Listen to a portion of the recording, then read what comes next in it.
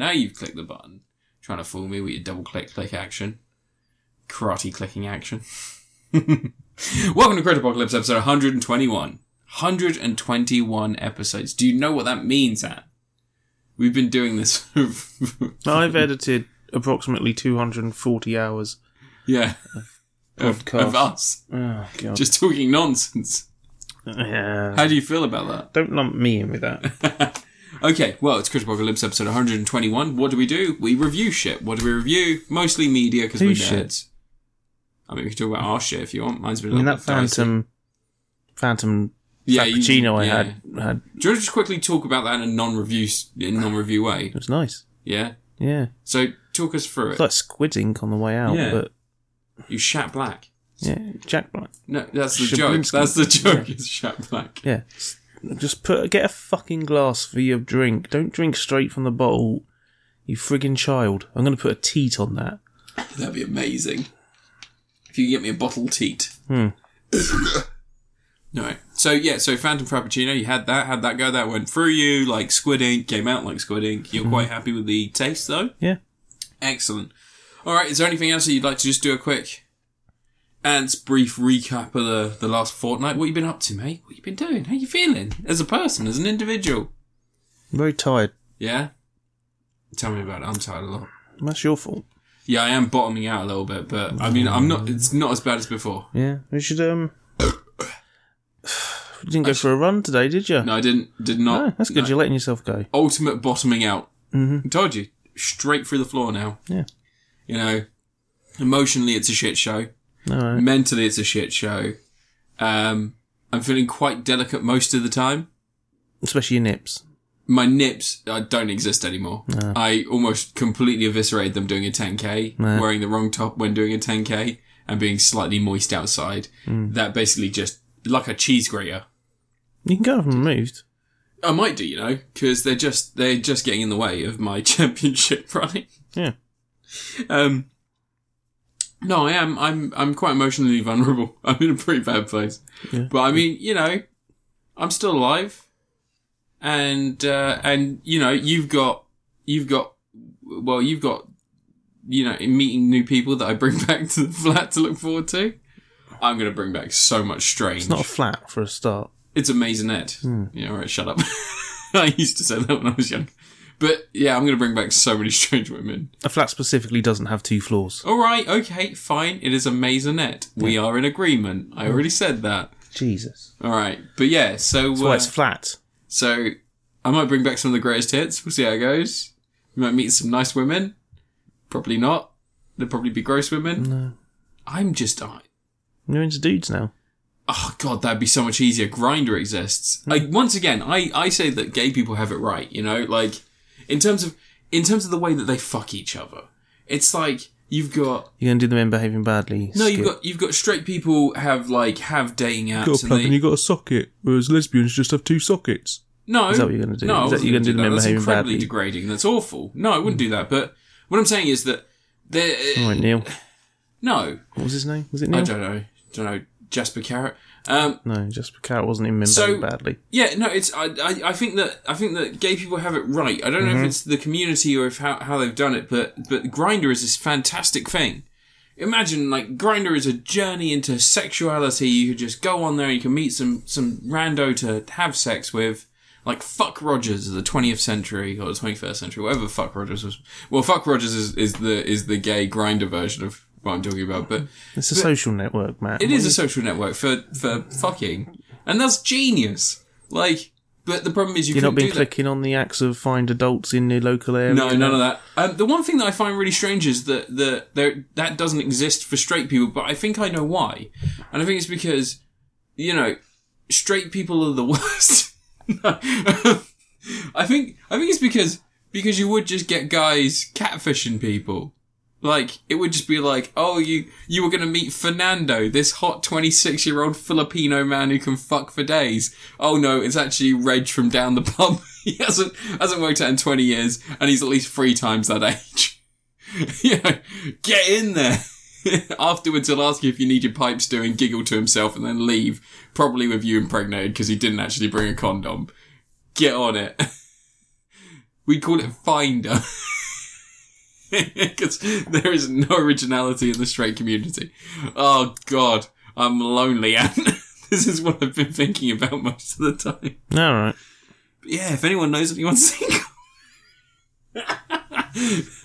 That's like internet dating. That's like podcasters doing internet dating. Just putting the feelers out.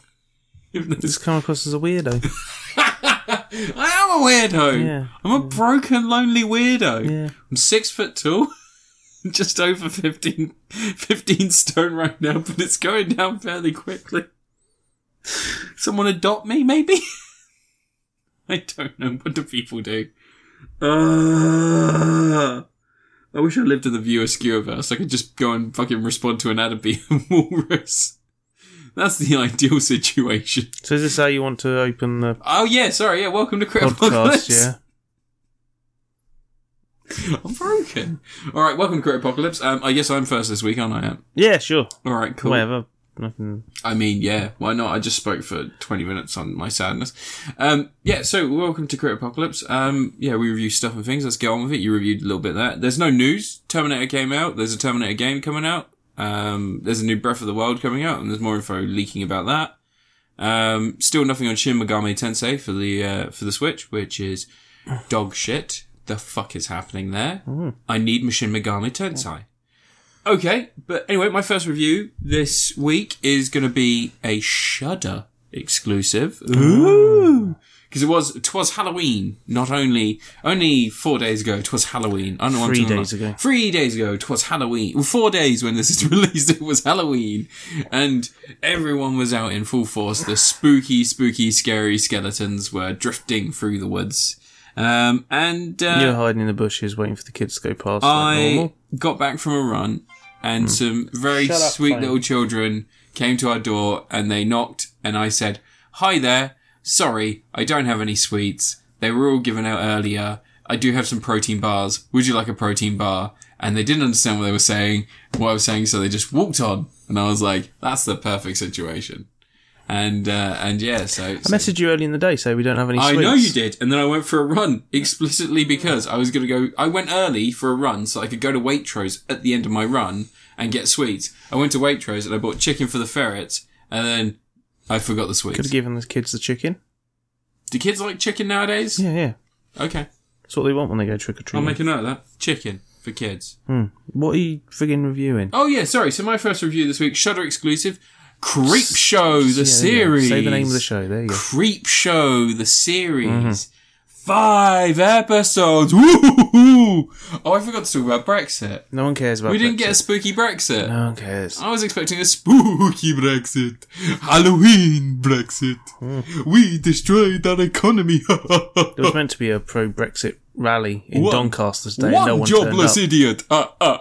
Two jobless No, apparently the idiots. Remain ones are the jobless ones. Oh, really? That's how so many of them turn up to protest marches. No, most Because of they're them all jobless. most of them just pissed off because they have 0-hour contracts and the world's a fucking mess and we're all going to burn alive on a globe. Anyway, Shudder exclusive series, Creep Show. If you don't know, Creep Show was originally a bunch of films from the 80s in a comic book. And they were just anthology films which spooky, scary things happen to spooky, scary people. Some were tales of morality and others were just general little horror vignettes. I remember the one with the arcade. Is it Creep Show with the arcade machine? The killer arcade machine? No, that wasn't Creep Show. No, there's one of the films. I'm not sure which one. Body Bags? No. Necronomicon? No. You had that lad Austin something in it. Brian Austin Green. Possibly. I don't know. There was an arcade machine that made games come out and kill people. Yeah, I remember that one actually. Yeah, I'm pretty sure it's the Creep Show film. That wasn't the Creep Show. It might have been an episode of Tales from the Crypt. No, it was a film. It's definitely in a film. Huh. Maybe it was a Creep Show. I don't know. But anyway, so those were spooky, scary stories, and they've made a series out of it now where it's spooky, scary stories, 2 per episode. And yeah, it's a Shudder series, so it doesn't have like a massive budget behind it. But they get some names in there. There's some with David Arquette, Jeffrey Combs, who else was in there? Oh, Tobin Bell. They had, oh god, what was the name of the guy who played Gus Fring? Cameron, is it Cameron? No idea. Giancarlo Esposito. There you go, that's it. I was going to say Cameron Esposito, because that's the lady from the 80s. Carmen Esposito. Carmen Esposito. Fuck! So bad with references today. And also, it has the guy from one of the Rooster Teeth series in it. I can't remember his name, but he's not really done much else. He was in that 7 Days thing where people couldn't sleep. YouTubers. Yeah, Rooster Teeth. No, he's not a YouTuber. He was an actor in a program they tried to make and only got 2 seasons. It was called 7 Days. And, like, the main group of people were actual actors, and then the people that they interacted with, a lot of them were people from Rooster Teeth. It wasn't very good. That never is. The concept was kind of interesting. It was just that meteor went over, loads of people died, and there's a bunch of people that didn't die that just can't sleep, and so they keep dosing themselves so their bodies can keep going, but they only have a limited amount of time before they'll just die, because the body dies if you go too long. Is that Creepshow? No, Creepshow. So, Creepshow is... That's why we end up going to 2 hours, because you keep going off on tangents. Of creepy horror and morality tales. It's a mixed bag, but anthology series normally are. There's a few interesting bits and pieces here. There's a great episode one of the vignettes is about Nazi werewolves. It's really fun. That's one of the ones with Jeffrey Combs in it, and it's a nice little, you can see it being like almost like an Overlord style concept script beforehand. They trimmed down into this little tale. There's one with DJ Quills where he finds a finger, and the finger. Oh, he's still around. Yeah, he is. He was in Z Nation, and the finger. No, what's that? I watched all of them. And the finger absorbs... You just put stuff on and you leave it. No, I mean, I watched all of Z Nation. There's a particular woman in it that I find very attractive. So there was a finger... Quails. Yeah. So there's a finger that he accidentally spills some water on, and it absorbs the water, and it starts growing into this creature that he calls Bob. And it's just this big insectoid... Well, I say big. It's like 3-foot-tall insectoid monster that goes around, and every time that he has a disagreement or an argument with someone, or he doesn't like someone, Bob goes and kills them and brings it back in. A little trophy from his kill. Stuff like that. No, it's what you'd expect from a series like this. The quality's not, it's a bit all over the shop, and some of the tales could do with a little bit more padding out. Some of them are really good, and some of them are just goofy, weird stories. There's one where a woman loses out on a promotion. And it turns out the lady that's promoting someone above her is her lover, and she was expecting it as like a quid pro quo sort of, I lick your privates, you lick my privates, and give me a promotion sort of thing. Just like Trump did with Ukraine. Yeah, #me too, or she too. So, and then the young employee that wants the leg up, she ends up dying, and the older lady has to try and hide the body, but during the whole thing, there's this party going on. It's all just a bit of wacky, silly. And like I said, it's a mixed bag. If you like stuff like, more modern takes on the genre of anthology series, you've got VHS, VHS2, and VHS Viral. You got the XY series, and there's like a few different options for stuff like this. But in terms of the spread of the stories, I think this has got more interesting stuff, because they There's only ever one good anthology. What was that? The first album from Alien Ant Farm. Anthology. You like it because it's got your name in it. Twice. Alien Ant Farm. Anthology. Did I tell you the story? I went to go see Alien Ant Farm live, and the guy decided, like, Which guy? The main guy. Dryden. Yeah. They were doing really well. It was like a 2-hour set, and they learned all their songs. An hour and a half before the end of an hour and a half in, and he decides, hey, all of you F-word slur for gay people, get up and start jumping up and down. And I immediately went, fuck you. and then just stood near the bar and started drinking. I was like, oh, this is ruined. It's just one of those things where, how is someone so... Americans love using those words. Really? Yeah. Oh, that's fucked up. You can't tell them it's wrong. No, well, it is. Because it makes you a cunt. So it's a mixed bag, but I did enjoy it. I think that this is the kind of series that it was released weekly, like a standard TV program sort of format. That seems bizarre. It was very bizarre, because it's the kind of thing weekly? Yeah, it was released weekly on Shudder. Which seems really weird to me, because it's the kind of thing that's perfect, because like you'll have stories where the first 5 minutes you're like, I get with this guy, I don't like it, and you can skip to the next one. There's one really... Don't do that. There's one vignette that really stood out to me, and it's called... I can't remember what I think it's called like Grey Matter. And it reminds me of a comic that I read, or a program that I've already seen. And it's about this kid whose dad, his wife leaves him. and he sort of just starts falling into this deep depression and drinking all the time. And he's drinking so often, and eventually he's drinking at work and gets fired. But then he makes ends meet by doing like eating competitions and stuff like that, and starts winning big in that. And he doesn't change size or anything like that, but his appetite for alcohol gets bigger and bigger. And the kid during a storm has gone to go see Tobin Bell and Gus Fring, the local shopkeeping lady as well. And it's just like, oh, my dad needs his crate of this beer. And the woman's like, oh, look at that. Look, someone's got on the corner of it. He's like, no, it's absolutely fine. I'll take it. She's like, you sure that, oh, it's disgusting. What is this stuff? And he's like, no, it's fine. I'll just take it. I'll take it to my dad. And then as he's about to leave the shop, he hesitates. And he's like, Doc, can you come with me? Because Gus Fring plays a doctor, and he's like, why? What's wrong? And he goes, my dad, I need someone to have a look at him because he's not right. And Tobin Bell goes with him, and the kid starts explaining to the shopkeeper lady what's been going on, and there's a steadily escalate, and it turns out the dad's been changing. So it's not that he was making ends meet with these eating competitions and all this other stuff, and then the wife, it's revealed that she died or she passed, and they got a lot of insurance money from it, so he stops doing that, and he starts living off of that money. But he's also not going out as much. He's drinking more and just sitting at home and watching TV. And one day he has this small grey liquid come out of his mouth. And the kid's like, oh, you okay? And he's like, yeah, I didn't need it anyway. And it's like, need what? And he's like, I don't know. And then just like flings it on the floor and then just carries on. And it turns out that over time, more and more of that stuff's been coming out of his dad. And his dad's been transforming. It's like his body's stewing, but he's still drinking all this stuff. And the kid's like, he told me to turn all the thermostats up, so the house is constantly warm.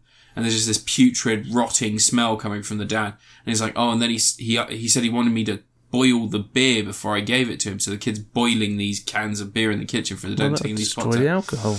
And by the time that the kid finally sees his dad and does something about his dad, like he lifts the thing off, and his dad's got this droopy mouth, and he's like all sopping and grey, and his eyes are clear, and it's actually pretty good. Like in terms of makeup, I think Greg Nicotero worked on the series, so it's good makeup. Same guy who does all the Walking Dead stuff. But and then by the time that the chief and the doc get there, so by the time Tobin Bell and Gus Fring get there, they like you see the dad, and it's basically his lower part has all like extended, and it's essentially just held together loosely by his skin. It's almost like a sausage that someone's separated out the contents and his arms are like grey but muscular, and sort of they've got this weird soppy shit coming off of them, and his face, like his lower jaw is basically just dripped so low now that it's just connected essentially with his chest. And the whole image is fucking incredible.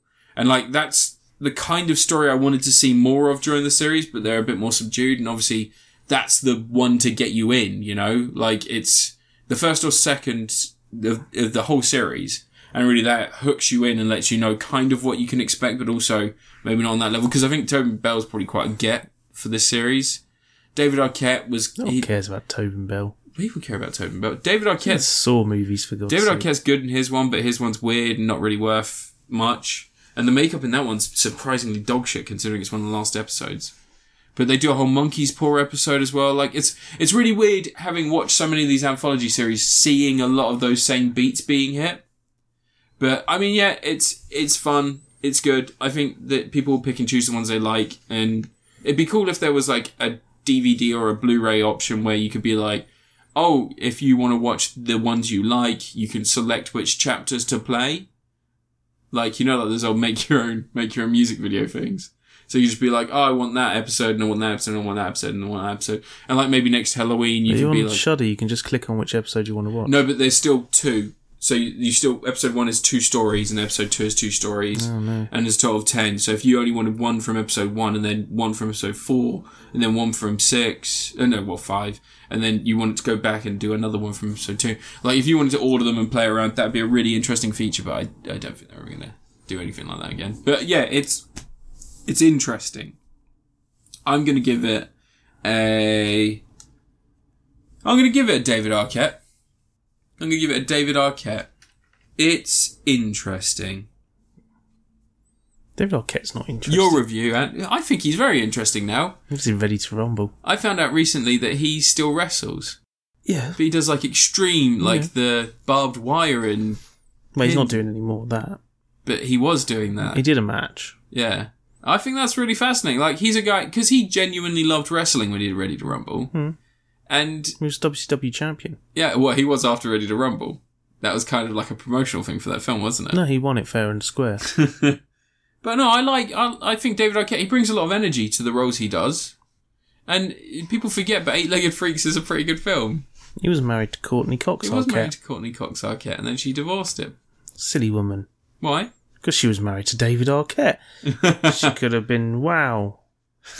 Do you I'm remember married to David Arquette. Do you remember there was a news story? I can't remember if it was The Sun or something else. It's like, was she and Arquette all along? Because they started the rumour that they were related.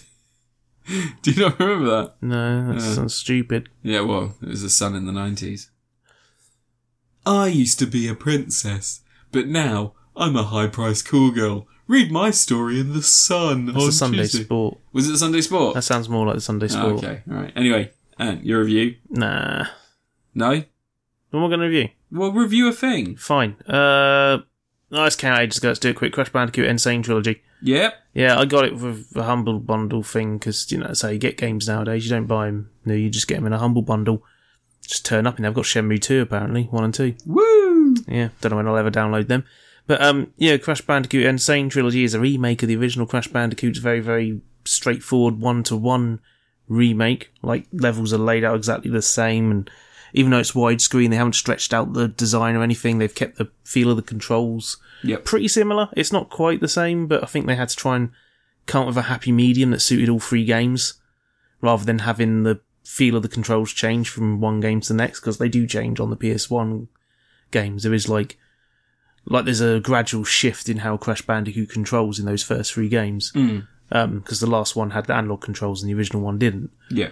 But yeah, it's Crash Bandicoot. It's very solid. I was trying to do the extra stage last night, the Stormy Ascent, I think it's called. It was Bridge the one. one. No, it's a tower you're going up. Oh, is that the one with the platforms that flip around and stuff? No. Which one's Stormy? No, it's on this big Oh, old that's the castle new one, isn't it? That's been. It's not a new one. It's a level that was originally in the game in the first one, but it got removed at the last minute. Yeah. Because they decided it was too difficult for people to get past, and it was a bit of a pain in the arse to have at the end. It wasn't quite finished and stuff, but they basically did a new version of it for this game. Because it was in preview versions of the games, and it appeared in screenshots and stuff like that when people were reviewing it. But that's a nasty level. That pretty friggin' difficult. I got most of the way through it, and I got fed up and quit. But yeah, it's more Crash Bandicoot. I like what they've done. I've been churning through the first one because I know that game pretty well. I'm right on one of the last, we've got 7 more levels left to go. Yeah. To finish it, which isn't much. It's just when you go up that castle at the end and go to fight, what's his name? The villain, Neo Cortex. Yes. Entropy's the other guy, isn't it? That's there's the weird Igor guy. Yeah. Isn't there? Yeah. But yeah, it's fun enough. It's still got the same sort of. They haven't tried to reinvent anything in it. Like one of the boss battles has always been ridiculously easy. The guy with a gun, you just hide behind a chair, and when he stops firing, you run out and spin at him. It's like one of the easiest boss battles there's ever been in a Crash Bandicoot game, and they didn't do anything to change that to make it trickier. They just kept everything exactly how it was in the original game, where some of the boss battles have awkwardness in them. It's fine, leave it in. Yeah. Weird hit detection and stuff seems to have carried over. Yeah. Occasionally. Well, you always get that millisecond of invincibility with the enemies as well. I don't know if you noticed this, but their hit detection, so if they're walking away from you and you pass by them and you're a certain distance away, it won't recognise it as a hit. But if they're walking towards you and you do that same move and you've got that same distance for a split second, it will count as a hit. Well, I think they've still got the exact same big collision boxes the original one had. Because there was stuff like if you jump at an enemy and you're not landing on them quite right, maybe you're just going in the upward arc or something, and you clip the corner of their collision box, you'd get damaged, which was something the original game had as well, and I think they've just kept it like that in this one as well, for authenicity's sake. But it is a very authentic remake. Reminds me of the Spyro Trilogy one, which was very much straight up a remake of the original game. Nice. I like that's the way to do it. None of this taking the original game and making something entirely different out of it. Friggin' be lazy. Make it basic. Like Link's Awakening, wanking in. Do that. What was a really bad remake of a game? Final Fantasy VII remake looks terrible. I don't know why people are so hyped for that. It doesn't look like Final Fantasy VII in the slightest. It looks horrible. Final Fantasy VII was made in a year, and they keep going, we couldn't do Final Fantasy VII because as a remake because it would be too expensive to do the whole thing in one game. You made that game in a year, the original one. Like, you're telling me a year's worth of game making would be far too complex now. Just give us the original game. That's just original game looking nice. That's all I need. They're going to mess it up. Of course they are. They're going to do an episodic fucking release of an RPG. It'll be 40 quid for each one. Really? Guarantee. It'll be 40 quid, 50 quid for each one, and it'll be miserable. And you won't even be able to play them all on one console, because there's no way they're going to still be releasing them on PS4 by the time friggin' the last part comes out. You're right. Oh, fuck, you're right. Do you like? So here's a question for you, because I've been thinking about these next gen consoles quite a bit recently. After you said that you were thinking about getting the Xbox One X to get the two, I had the money for that. After you said you were thinking about that, though, I was thinking about the PS5 because you know, like they've made a lot of promises. Like they're going to include a new SSD. I'm assuming they'll go 1 terabyte straight out of the bat, but that's not going to be enough for every game you've ever owned for the They're going to have PlayStation. to put at least 2 terabyte in there to start with, because games are getting 100 gig nowadays. Spyro the Dragon needed a download. Yeah, like 14 gig. Yeah. But what I'm saying is that they've said it's backwards compatible. They haven't said it yet, but it's going to be. No, I think they released a thing. They said it's going to be backwards compatible with PS4, PS3, PS2, and PS1. No, they didn't. Yeah? That someone started some rumour. Oh, is that just a rumour? It'll work with PS4 for sure. Okay. I don't think there's any way it won't, because it's basically a PS4 Pro It is a PS4. with ray tracing. But the whole thing about the older consoles, people are reading into stuff and they've just decided. So it's... I think they file a patent or something like that. No. No? No, they said it's as much about the history of PlayStation as it is the future, and everyone took that as, they're doing backwards compatibility for everything. That's the fucking dream, isn't it? No, they're going to put triangle, circle, X and square on the box, and that'll be their history. Well, it's such a shame. I thought it was actually going to be backwards compatible. I don't know. If they do, they'll sell the games. They won't let you put the disc in. No, they will let you put the disc in. Nah. It'd be pointless to make it so it couldn't read a fucking CD, a DVD, a Blu-ray, and No, they'd do that. It could read them. They just won't make it do it. They make you buy the games. I don't like the sound of the sound. They'll charge £10 for friggin', I don't know, Blasto. How am I going to play Roscoe McQueen. How am I going to try and play Heart of Darkness again? Well, you could get it and put it in a PS1. I've got There's it. a PS1 set up downstairs. No, there's a PS2 set up downstairs, but same thing, really, isn't it? There's a PS1. PS1's right in front of the TV. It's set up. PS2 set up, not PS1. Jesus Christ, you kids. Why did you unplug it? What? The PS1. Because I wanted to play the PS2 in. Why? Ninja Assault. Ugh. I was playing Ninja Assault. Hey, Crash Bandicoot Trilogy. Crash Bandicoot. It's good. Yeah. Yeah. I like the fur on it. It looks really nice on PC. It's like all 4K and shit. It's very swish. So far, I've played it on the PS4 Pro, and I've played it on the Switch. And I gotta say, really like the Switch one. PS4 Pro, like, it was fine. It was just, there was something... It's one of those games that I think I really like handheld. I think older games I like being condensed into a handheld. That's why I'm kind of sad that I can't play Medieval on the Switch. Can't you stream it to a Vita or something? I probably could, actually. Yeah. That's a good idea. Yeah. Or you could just download the Medieval PS1 game onto the Vita. I've already done that. Yeah, and play on the Yeah, Crash Bandicoot's alright.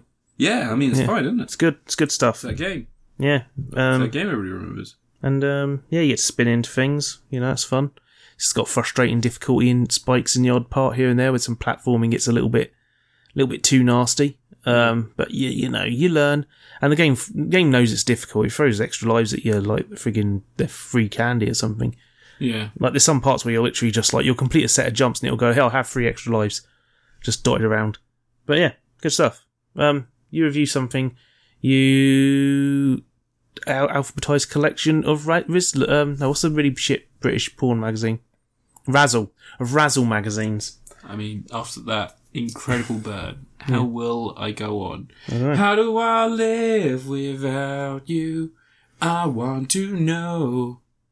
How can I dream without... Alright, sorry. I'm going to review a Netflix thing. Because why the fuck not? Why don't I review a Netflix thing? Tell me why I won't review a Netflix thing. Spite. Spite for who? You. Oh. Well, I'm going to review a Netflix thing called Daybreak. Have you heard of Daybreak, Anne? It keeps trying to advertise it to me and I don't give a shit. So Daybreak is a tweeny drama about the apocalypse. Oh. It's a tweeny tiny drama about the apocalypse. with some great LGBTQ characters, and also just overall a nice, interesting story. It's a hard sell though for people above a certain age, I think. And that's why I kind of struggled to watch it, but I mean, I still found stuff to enjoy, but... Well, you love your teen shows when it's very hyperactive, and it's very much like the whole, it's, I imagine that this is much like, people seeing the internet who grew up with those get on the net videos and like AOL dial-up and stuff. The internet. Yeah. The internet. Yeah. The World Wide Web. But all those websites on one disc. But yeah, no, so this is, I'll try and break it down. I'll try and break it down for you. This is a story of a bunch of kids that have survived the apocalypse. The apocalypse seems to be worldwide, and it's based on, the idea is that a lot of people... It's not really apocalypse unless it's worldwide. Well, yeah, that's true. It's the end of the world. Otherwise, it's just one country being fucked or something. Yeah, well, it's just victory, isn't it, for one country? So a bunch of bombs have gone off all over the world, and these bombs, it's unknown which country initially fired them, but they seem to have gone off everywhere. The bombs have they're nukes, so they're tactical nukes, but they have a biological release when they explode, and that is a virus. Well, so the radiation mixes with the virus, and it causes certain people. When a nuke goes off. No, this is it's a different type of bomb. So it's not a nuke. It's like a nuke, but it's not a nuke. It's a snook. It's a snooky. So the nuke. So the bomb goes off and releases biological agent, and it basically turns everyone who's over the age of, I think it's 20, 21, turns them into a zombie, and all they can do is wander around saying the last thing they had on their mind. So it's like people going around going, I want a coffee. I love coffee. I would like a coffee. And it's just repeating that over and over again. For coffee. Yeah. Or it's like, I shouldn't have looked at my daughter's Instagram. And it's just people wandering around saying these things perpetually forever. Just walking around going, I shouldn't have looked at my daughter's tits. Yeah. And then if they find someone, if they see a living person... Daddy, is this going to hurt when you're in it? What? If they see a living person, then they chase them down and they eat them. And so all the young people who have survived have broken off into their social groups. So you've got jocks have one area, and then you have other people have another area. You've got chess club have another area. And Do they wear pink on Wednesdays? Pardon? Do they wear pink on Wednesdays? So they just basically they separate out the town, and they all survive in their own way. Like they gather supplies, and there are warring factions. And from there you basically, it's irrelevant. Imagine a teenager. Oh God, what's the best way to describe this? Imagine not a YouTuber because they're too irritating, but imagine a comedian who's about 28, wrote a comedy series about teenagers, and then someone else went, there could be horror elements to this, and then that's it, they did it. And it's got Matthew Broderick in it. He's pretty good. Oh, it's nice to see him doing stuff. Yeah. And overall there are, it's weird. I don't want to give it too much credit, but at the same time, I feel like credit is due. They handle things as I said, they handle things like the LGBTQ community really, really well in this. There are two characters that are in love. And one of them... But one's a jock and the other's a goth, and they can't get... No. So they're both jocks. I'm not going to reveal too much about it, but about who the other partner is in this, but there's a character who's quite happily known to be gay, and he's out, and he's already done all of that. And he's pretending to be a samurai because he's upset about what he did when he was a jock, when everything was fine. So he's trying to atone for that by creating this samurai persona. He's going around trying to help people like a Ronin. Mm-hmm. So he's got these two swords, and he's because he's a jock, he's quite athletic, and also at the same time he's been practicing with these swords as a way of God,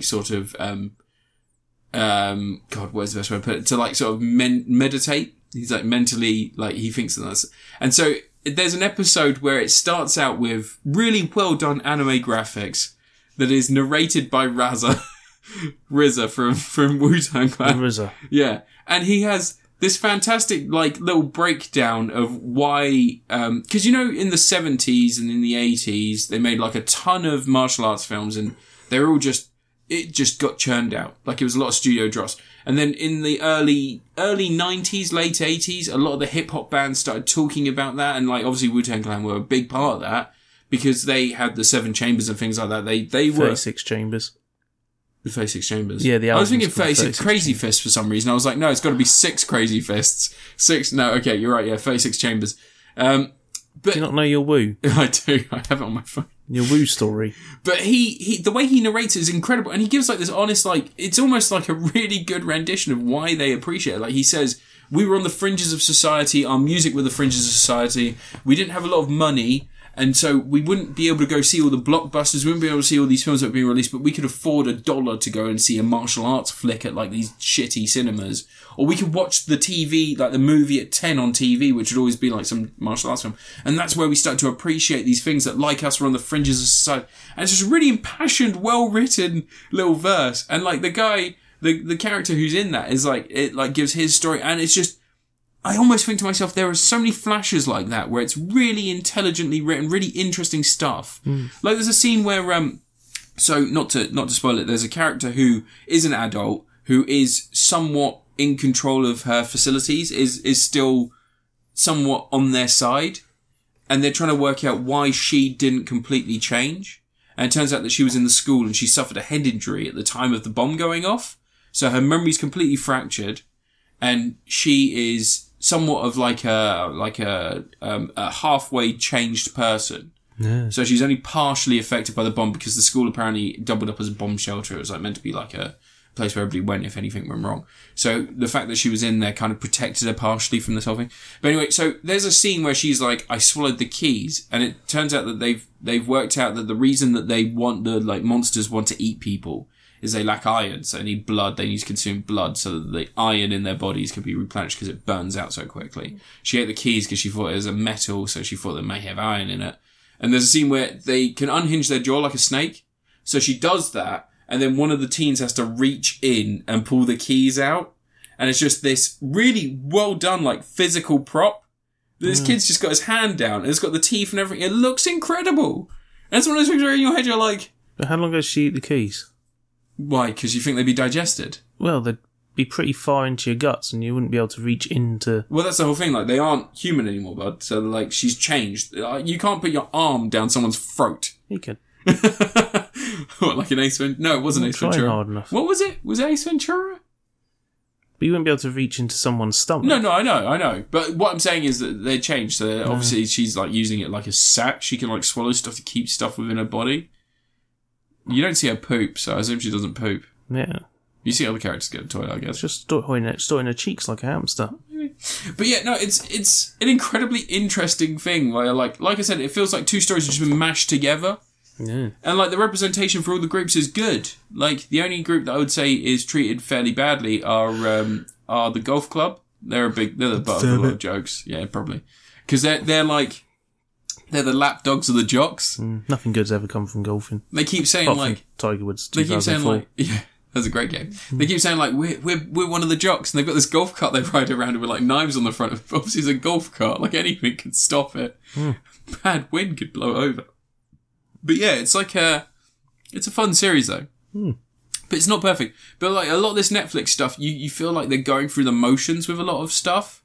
You get a lot of filler episodes. Those Marvel programs, they were filled with a lot of episodes where you just wouldn't have much happening. It'd be a lot of conversation, and that's good for building characters. But when you're binge watching something, you want just like boom, Stop just binge watching stuff. Well, yeah, I should. But I did appreciate it. I did like it, and Matthew Broderick's incredible in it. I didn't think I'd be saying that, but he's really, really good in it. There's a lot of really clever bits. Is he dealing with the high school election? No, he's one of those teachers that is very much like, hey, remember, some people have nut allergies, so, yeah. And he's like, but, you know, we're known for the walnut. And he pulls out this walnut and he puts it on the desk and he goes, you know, if that was a real nut, 4 or 5 kids in this school would be reaching for their EpiPens. It'd be insane. But no, luckily, plastic. And he puts it back in the drawer. And it's just, it's stupid shit like that. And it's because of that, like, he mentions people that are allergic to nuts, and then later on in the series, those people were introduced with their full name. You see him eating someone's nuts. No, people were introduced with their full names, and it's actually the person that's mentioned in the first episode as having a nut allergy. And so unless you've got like an incredible memory and you've remembered those names, the turns that people make, because he's told these names on his first day as like and his whole thing is that he gets on with everyone because he's nice to everyone and he remembers everyone. He remembers little bits and pieces, but he doesn't make any effort to go out of his way to present himself as anything other than just a nice guy. So people just know him. And there is this ongoing joke where it's like, hey, wait, you're just Josh. Wait, you're just Josh gay Josh? Or you're just Josh straight Josh? And it's like, no, just Josh. Oh, you're just Josh. Because there's 7 Joshes. Yeah. And yeah, no, just like I said, it's really interesting. There's a lot of energy there. There's a lot of fun. There's a lot of interesting stuff. There's a lot of gore as well, oddly enough. Like, people do die. People get, like, killed off a lot. And, you know, the premise just works. It doesn't always follow its own rules, but I think that's kind of the point, is that everyone's kind of an unreliable narrator in there. Like, different people say different renditions of the truth, and that kind of comes into play later as well. But yeah, like the nut thing, he says that, oh, I use my samurai sword for everything, even chopping a peanut butter sandwich. And then the kid that he's just nicked with his sword because he's pretty shit with his sword. The kid that he's just barely grazed with his sword goes, there were nuts on that? Like, just suddenly drops down, like having a panic attack because he thinks that the guy just walks out the room and he goes, now I didn't really cut a sandwich with a samurai sword because that's unsanitary. But he thinks I did. And as long as I've got that on my back, he won't know any difference. They immediately run out and they go, there's not nuts on that sword. And like jump in the golf cart and chase after him. It's perfectly sanitary. Clever. You just got to keep your sword clean. It's just clever little shit like that was kind of fun. You always wash down your sword and friggin' sharpen it. Yeah, there's an episode where one of them reveals they have a safe house and they've got like a mini fridge, you know, like those little beer fridges. They've actually got typo blood in there just in case they need to do a transfusion of someone. And that comes into play later because they use that to attract some ghoulies when they're being... But yeah, no, all in all, I liked You love it. attracting ghoulies. I do. I'm going to bring some of them back to the Ghouls. We're getting some of them back to the Maisonette soon. Yeah. But like, come back with me. Sabuki. My nutsack looks like a clown. But yeah, no, all in all, really enjoyed it. I would recommend people watch it, but it's not going to be for everyone. I don't think it's going to be for anyone, like, who is looking for a more serious drama-filled thing, but anyone who still has a little bit of fun left in them and they've got a little bit of, you know, time and effort to put into something like this, it's good. But yeah, I'm gonna give it a Gary Sinise. Bum, bum, bum, bum. Gary Sinise. Yeah. The stand wasn't very good. But he was a good Captain Dayan. Can't think of much else these days. He's a weird Christian now, so. Is he? Bum, bum, bum, bum, bum. Gary Sinise. Bum, bum, bum, bum, bum, bum, bum. Gary Sinise. He was on a boat. Duh, duh, duh, duh. Everybody had... What did you say his name was in? Gary Sinise. In Forrest Gump? Captain Dan. Lieutenant Dan. Lieutenant Dan. Sorry. Jesus Christ. I broke rank. Alright, and your review. Stop being disrespectful. Bum, bum, bum, bum. Lieutenant Dan knew all about shrimp. You can have like fried shrimp and sauteed for shrimp. You can have shrimp sandwiches and shrimp thingy. Anyway, what am I reviewing next? I don't know. What are you reviewing next? I'm going to review Surviving Mars. What? Surviving Mars. You mean that game where you survive on Mars? Sort of, yeah. You build a complex and you It's a colony grow people. game. You make a colony on Mars. Do you make and- clones? No. Oh. It's pretty good. It's the best SimCity game since SimCity 4, maybe. Because that last SimCity game was rubbish. City Skyline's alright, actually. Although I found a bit too much going on in that game. This one, you have, like, you're on Mars, and you start off with a rocket ship that's land that's got a basic set of supplies, and depending on what nation you've picked as your starting nation, you have different sorts of supplies. Like, some of them gear more towards having, like, life support systems, and some are more about power and energy and science and all this sort of stuff. Yeah. And you have, like prefab units, so you can have the robots go out and build a unit without you having to find the materials needed to build it. And then your aim is to basically set up the power systems and set up the fuel thing so you can refuel the rocket and get it sent back to Earth so you can call another supply over. But in the process also build a dome, and you have a prefab dome to build so you can get your first set of colonists. Yeah. And the crucial thing is the first 10 years. So you have, or 10 souls, which I guess is that a day or a year? I think it's a day. Souls. They call it souls, the rotations of the sun. Oh, yes. No, it's... a day. So, but then 10 no, days. a soul's but longer they're than babies. But, yeah, it's a year. 10 years. But then the day No, to night souls are longer than cycle a only year. happens over one.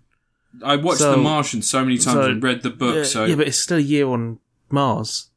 The rotation around the sun is still going to be a year on Mars. It just takes 382 days or something like that. Anyway, whatever.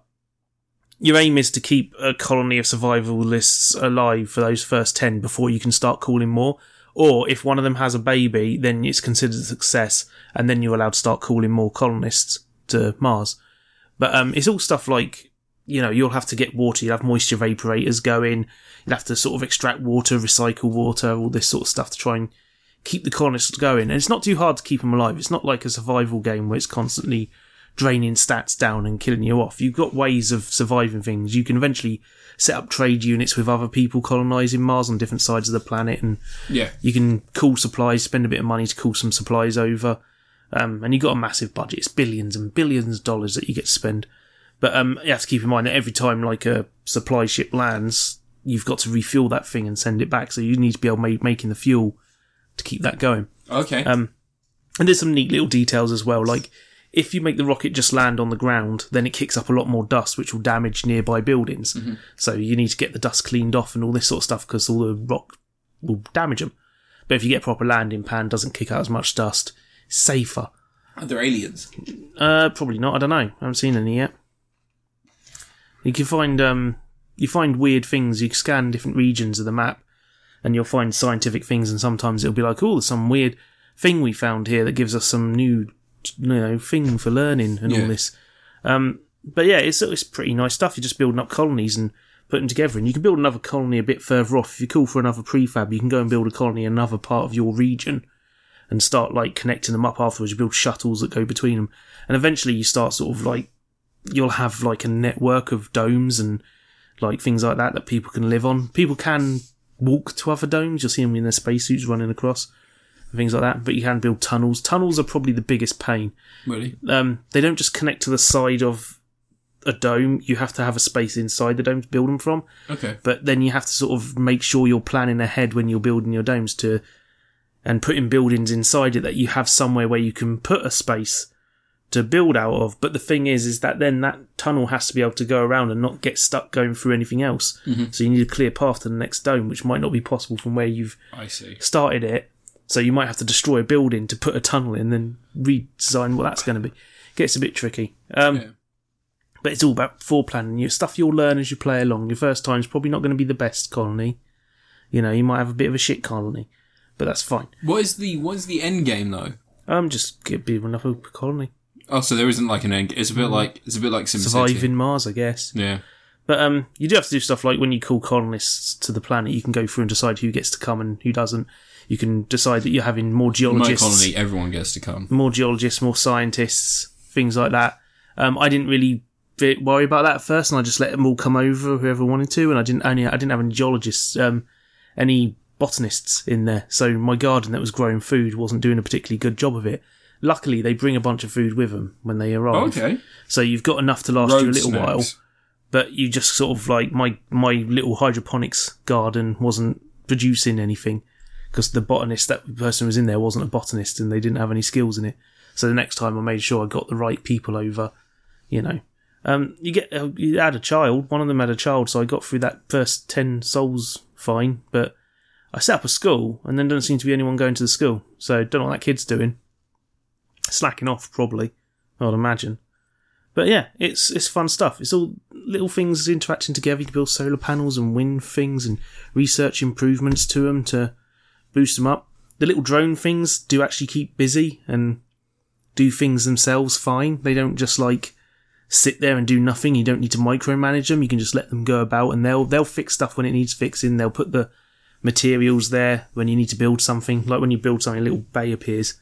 Yeah. And they pile up all the materials in a pile and then start constructing the object. It's quite nice how when it constructs, you get like a blueprint appear on the screen, and then it all just builds up around the edges of the blueprint, which looks neat.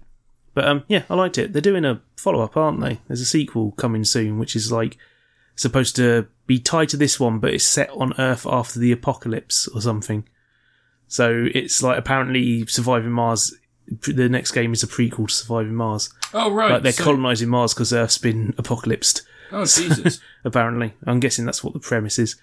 But yeah, there's some DLC out for it that gives new scenarios to play, and I think added some new vehicles and stuff like that, objects, new things to build.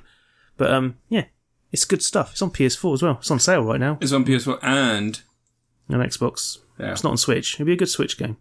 I reckon Switch would handle it no troubles. It won't be like City Skyline where it barely just runs. Did not run, yeah. Because it's not like you have tons of towers and buildings and all this sort of stuff. You've just got a plain wasteland that's got some height differences, but there's no bodies of water being animated or anything like that. Yeah. If you find water, it's underground. It's like ice. You could almost do it like Prison Architect, couldn't you? I reckon it'd be totally doable on Switch. I wouldn't be surprised if they announce it before too long. It's probably already announced now on Switch. Like, everything seems to be going to the Switch now. Yeah, got to fit everything on Switch. Got to do friggin' It's on Xbox games as well. that can't possibly work on the Switch being ported to Switch. Constructor. Yeah, just everything. Just everything's on Switch.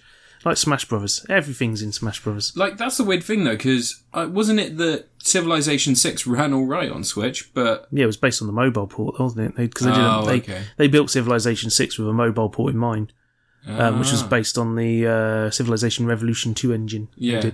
But it functions exactly the same, because that's the good thing about Civilization. As long as you get all the things, the AI stuff working fine, all you need is a solid hex grid to build stuff on. Yeah.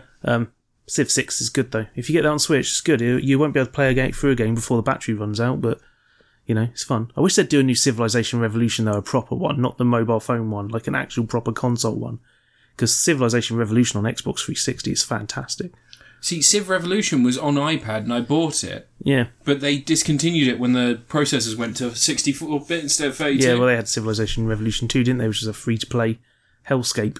Is it? Yeah, it's a free-to-play game, wasn't it? And it had like loads of... You had to buy other civilizations and stuff. And no, I've got Civ 2 on my phone and it's just the full game. You just pay outright. Yeah? Yeah, I didn't pay... You probably paid for like Gold Edition or something. No, it was like 80p. It was just in one of the sales. Ripped off 80p. Yeah, I know, right? But yeah, Surviving Mars is good. It sounds good. It sounds interesting. Yeah, I like building colonies and putting power lines down and then worrying because my drones aren't repairing the moisture thing, and I need a new power thing, but I don't have enough rare metal. You need more moisture farms. So I have to call another ship. You can call supply pods, and they will just crash into the colony somewhere. Like you choose where they're going to land, and they just go boom, and they smack, and then they roll off, and it's just like you have to go and then collect them. Get the supplies for it, and then you have to salvage the pod because you can't send it back; it's destroyed. So you salvage it and get a little bit of metal from the pod. But yeah, it's good stuff. I like the rockets when they arrive. They're massive, great big things, and the side opens up and turns into a ramp, and all your little drones unpack it and take all the supplies off and pack them where you want them to go and everything. Oh. I like seeing the little drones carrying. They look kind of like the Tachikoma from Ghost in the Shell. You know, the little spidery blob. Yeah, but they've got like 6 wheels on arms. Oh. And they've got little arms in front of them that they grab things with. But yeah, I like the Tachikomas. But yeah, it's good stuff. Give it a go. If you want, I mean... You might as well. If you're listening to this, you got nothing else to do. Yeah. Turn the sound off on the game and just listen to this in the background. Yeah. Play it. Cunts. Cool. So I'm... It's your third review. I'm going to review Borderlands 3. This is my third review. Borderlands 3, eh? Xbox One X. Been playing it. Feels like no one's playing it already. Yeah, it's so I held off reviewing this a few weeks ago because when it was first released, it was doing a thing where it just ramped the fucking Xbox One up. And it made a bunch of noise and I just did not like it. So I gave it a break whilst it was being patched because I think it was like a software issue where it was just the Xbox was trying to run itself ragged, trying to run this game that just did not need that power. So I gave it a little bit of time and then I went back to it and it's still fine. The problem is that Borderlands 3, I think, was expecting to come out and just obliterate everything that was coming out after it. And my later review is probably going to be a game that's very similar that they were expecting to just outright destroy. But the problem is that Borderlands 3 is so similar to Borderlands 1 and 2 in terms of the humour, the design, and even the graphics in some sections. Because it's so close to that, where I was expecting to have the next-gen Borderlands, I've actually just got more Borderlands, which isn't a bad thing. Because Borderlands 2 was great. I really enjoyed Borderlands 2. Some of the DLC stuff for it were games that I would recommend people play by themselves. Like, the problem is that this isn't Borderlands 2 with all the DLC, with all the fixes. This isn't Borderlands 2 when me and my friends all lived in a flat together. This is Borderlands 3, and it should be a next-gen revolution where I'm just like, I'm getting in there and people are hot-swapping in and out of missions and helping out with stuff, and everything's bombastic and really interesting, but it's all ramped up in a way that means that, it just looks it looks identical. Yeah. To the other ones. That's kind of the problem. Yeah. It is identical to the other ones, and where I wanted more, I'm getting the same. I haven't heard anything about any new features or any new... Well, there is new stuff in there. So there's like new characters. There's characters from some of the older games as well. There's new vehicles you can get and drive. There's loads of new planets. That's probably the best new feature, is that you can fly to different planets. But again, it's come out at a time where it was probably expecting to be the best game of this type for at least 6 months. And the problem is that you've got another game that's so much better, so much more exemplary, and does everything so much better than this game that is an established studio and should have released something phenomenal. And all they've done is they've released something that's good, not as good as what's come before. And the reason it's not as good as what's come before is because Borderlands 2, obviously... It's because they siphoned all the money from Aliens Isolation, Aliens Colonial Marines into Borderlands 2. No. It's because 8 years ago Borderlands 2 was released. Or is it 6 years now? 6 years? It's quite a while. It's ages 7, ago. 7, 8? I don't know. When did Alien Colonial Marines come out? 2012?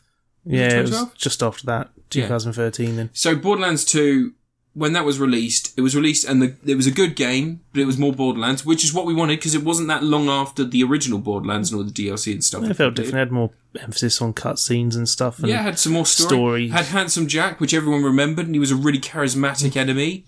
He was like a villain that people could really enjoy. Again, he was capitalism in space, and that was a really interesting concept. Yeah. And then when you go to Borderlands 3, like, again, and as well, Borderlands 2, DLC, boom, boom, boom, boom, boom. You had a year of DLC afterwards. And, you had that incredible D&D campaign, and you had, like, the Halloween campaign, you had the mini campaigns in between those. They were just all dedicated to Borderlands. Yeah. And people loved it. And I really fucking enjoyed it. As soon as something new was released, I had to play it. I jumped in. When it comes to this, I mean, I haven't even completed the main campaign. Oh, no. I've spent hours playing it, but I haven't completed the main campaign. And I'll tell you what, like, I could probably, if someone was to invite me around and they say, do you want to play some Borderlands 3? And they accidentally booted up Borderlands 2 without me seeing it, and I just picked up a controller and started playing the game, I'd be like, you know what, this looks familiar, but I'm really enjoying this. And they're like, yeah. When I started playing the pre-sequel and I got bored. I like the pre-sequel. I like the pre-sequel because, like Borderlands 1, where you had a small area and, like, you had your hit points and stuff like that, you didn't really have a main villain. You just sort of had to stop the people getting something. It was like the corporation you were fighting against. Yeah. And then in Borderlands 2, you had, like, bigger areas, you had more action, you had Handsome Jack, he was a really good villain. That was really the year of the villain, because I think that was around the same time as Far Cry 3 came out. Possibly. Yeah. I can't remember. It was years ago. Yeah, it was. And then Borderlands, the pre-sequel, which came out 2 years later, had that really interesting concept where they were like, look, fuck it, you're on the moon. Here's how this is going to work. Everyone has a shield that covers their whole body. But if you're good enough, and you get enough headshots, you just fuck their visor and they just die. Who? And that was kind of like this really nice mechanic where they're like, look, if you're really good at that, then you're going to be really good at this game. We've kind of balked it in your favour. And they never patched that out, they never fixed that because that was a design.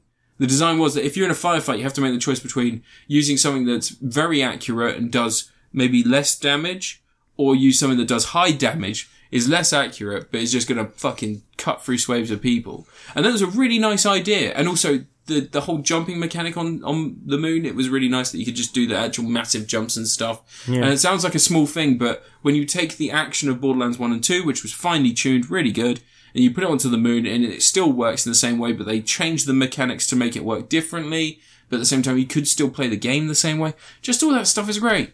But then with this, it's just, it's like we've taken a step back. It's like they've gone, alright, you've got other planets now, but those other planets could easily be other sections on the same planet. They're spending all their money on preparing Randy's court case. Yeah, legal defences, I still can't believe you had kiddie porn on this fucking... It was research, he says. It was research? It barely legal. Kiddie porn research. It was barely legal. Oh, it was barely legal? Yeah. Well, and the video of the girl shooting ping pong balls from her crutch was for a magic trick. Oh, right. You want to know how she shot... He's using the same defence Pete Townsend used when he was found with porn. Yeah, isn't the same defence that... oh, God. Ferris Bueller's Day Off, the biggest monster in the world. Charles Grodin? No. The guy who played the... Judge Reinhold. No, the guy who played the headmaster in... He was also in Howard the Duck. Yeah, Charles Grodin. No, GG. What was his name? What was his fucking name? Oh, God, who cares? Yeah, he told everyone that he was taking pictures of a boy naked for an art thing. No, yeah. That happened. So yeah, Borderlands, it's so vanilla. It hasn't evolved. I think that's the problem. It hasn't evolved. You don't have charismatic villains anymore. You've now got these two fucking vloggers. Ugh. Yeah, it's two people that vlog their murders, and they've got they're essentially like a mix between PewDiePie and Trump. Yeah, it's not great. Not great. They're twins that steal Siren's powers, and at the same time are looking to open the vault. But they're looking to open the vault so they can film it, so they get more viewers and more watchers. Because they just vlog everything that is fucking... Such a fucking tone-deaf thing, isn't it? So tone-deaf. There's one really interesting character who's he's like an ex-psycho who is now like the leader of a resistance, but it's like not a resistance, it's just a band of psychopaths. And he's really well spoken, really handsome, and really works out all the time and stuff like that. And he's just like really positive all the time, but every so often he slips in every so often you start a cult and then the cannibalism happens and you're like, I either go with this or I find a new cult, and it's really hard to make friends in the wasteland.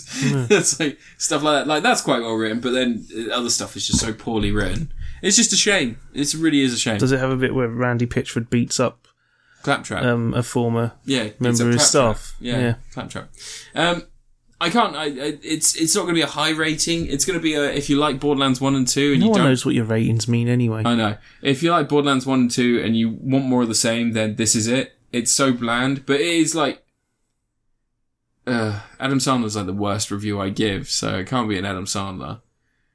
I'm trying to think of someone who's consistently just bland. Jai Courtney. Oh my god! Except for when Jai Courtney plays Captain Boomerang. No, it's fucking hilarious. It's a Sam Worthington. It's Sam Worthington. Yeah. It's just right along that line. Who's the other one? The one who's in Clash of the Titans. That is Sam Worthington. Ah. He's cloned himself. Yeah, Sam Worthington. It's just across the line. Well, see, he's tried to do interesting stuff. Who's the guy who was in Gods of Egypt? Not Gerard Butler, the main kid. I don't know. And there's the other guy who looks like he's probably about 10 years too old to have been that character in... Yeah, you're talking about the guy who was in... The guy who played the god, it wasn't Gerard Butler. Yeah, no, the guy who played the god that wasn't Gerard Butler was the guy from Game of Thrones. And he was also in a really good film, which is depressing. He was in a film called Shot Caller, where he was an ex-con who gets released from prison, and he has made an agreement with this white supremacy gang that he had to join up with because they were the only gang that would take him because he's so fucking white. And basically they agreed to look after him whilst he's in prison because he's in there for quite some time. As long as when he gets out, he organises something for them.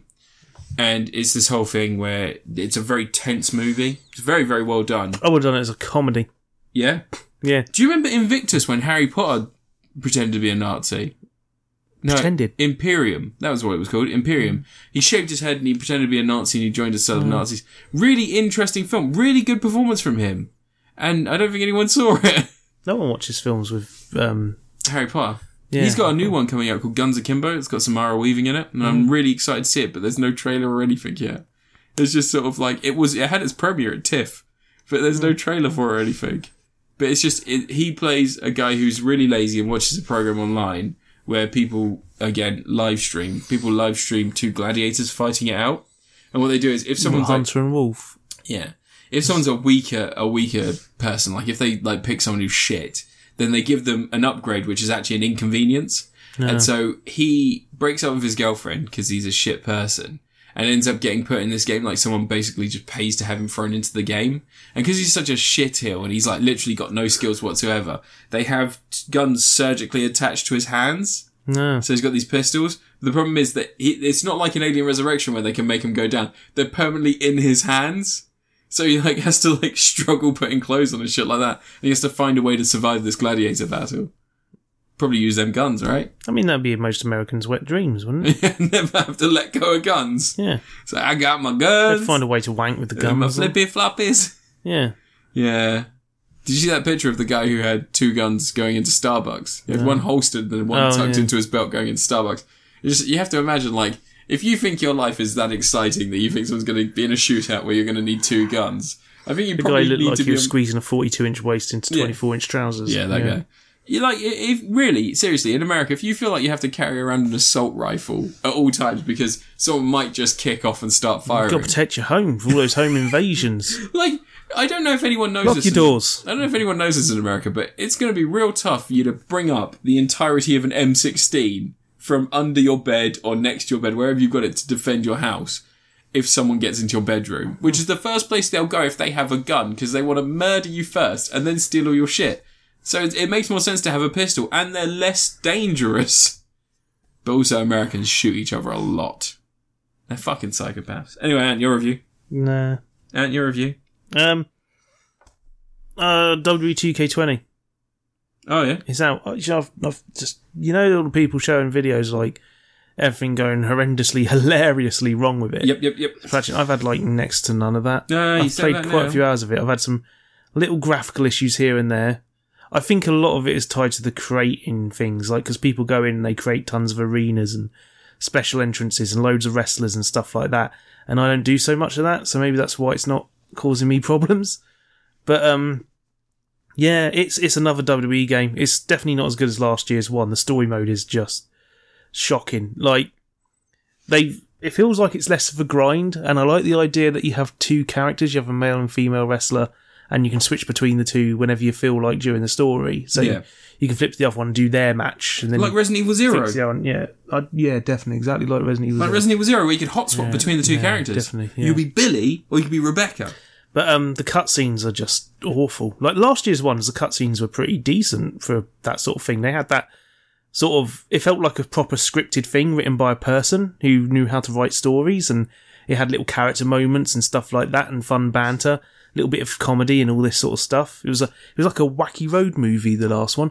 This one kind of just feels like they've let the intern Gary make it, and it comes across like the cutscenes look like early Xbox 360 ones where they're still not mocapping. They're mocapping stuff, but they've just got people standing on the spot. Mocapping the waist, and then they're doing They can't interact with each other. They're just standing around. do you remember the always moving about? Do you remember the awkward high fives of the PS3 early era, where they had like hands that were completely still, and they went to high five, and it looked like they were just like gently caressing midair. Yeah. But it's all stuff like that. Like, it's framed around, I assume they're going to the Hall of Fame ceremony or something, and they're thinking back over their careers. Oh, right. But they're unreliable narrators, so, like, sometimes it'll be like, they're recalling some past event in some fantasy version. Like, I want to be a wrestler and all this sort of stuff, and they're wrestling actually a film about concussions. They're wrestling, like, friggin', legendary wrestlers from the 80s or something, and it's in, like, the old Raw arena from the 90s and stuff like that. So it messes around with stuff like that. There's one of the arenas in the game is like an Undertaker-themed Hell I've arena. Seen that. That's the bit so that I've I'm seen. assuming that's something during the storyline. Yeah. I reckon this is a secret film, secret concussion thing. I think it's that thing there with the arena. I imagine that's like their way of introducing what the WWE originals are, because that's kind of a neat thing. The WWE originals are going to be DLC for the game, which is each one some sort of fancy thing. It's got DLC. Hulk Hogan comes up like a coffin, shoots up, and the door opens. It's Hulk Hogan. He comes in and goes, "Oh, I ate too much pork." It's not going to be Hulk Hogan. No one likes Hulk Hogan. It's just they can't get him to record any further. Why would Hulk Hogan be in a coffin? They can't get him to get him any VO, so they just have him have lines from his sex tape. Yeah, that's what they'll use. Yeah, definitely, that'd work. Yeah. Oh god, I eat too much pork. Also, that phone call he had with his ex-wife, where he screwed down the phone and said she's probably having sex with a bunch of black dudes. Hulk Hogan's a monster. Why are you on about Hulk Hogan's sex tape now? I don't know. No, there was a phone call that was recorded where he was screaming at his daughter or his ex-wife. Possibly. About saying that she's going to get raped by a bunch of black dudes. Why is that a thing? Because Hulk Hogan did it. Why are you bringing it? Because Hulk Hogan's in the game. He's in the trailer. Yeah, but no one cares. Yeah, I know no one cares. It's just he's a monster. It's nothing to do with the story mode or anything. Wasn't there once a story where, I wouldn't say Liev Schreiber then, but... What's the name? Oh, Vince McMahon. Wasn't there a story where Vince McMahon's daughter was sexually assaulted? There, people made jokes about her and Macho Man, but it's nonsense. Oh, okay.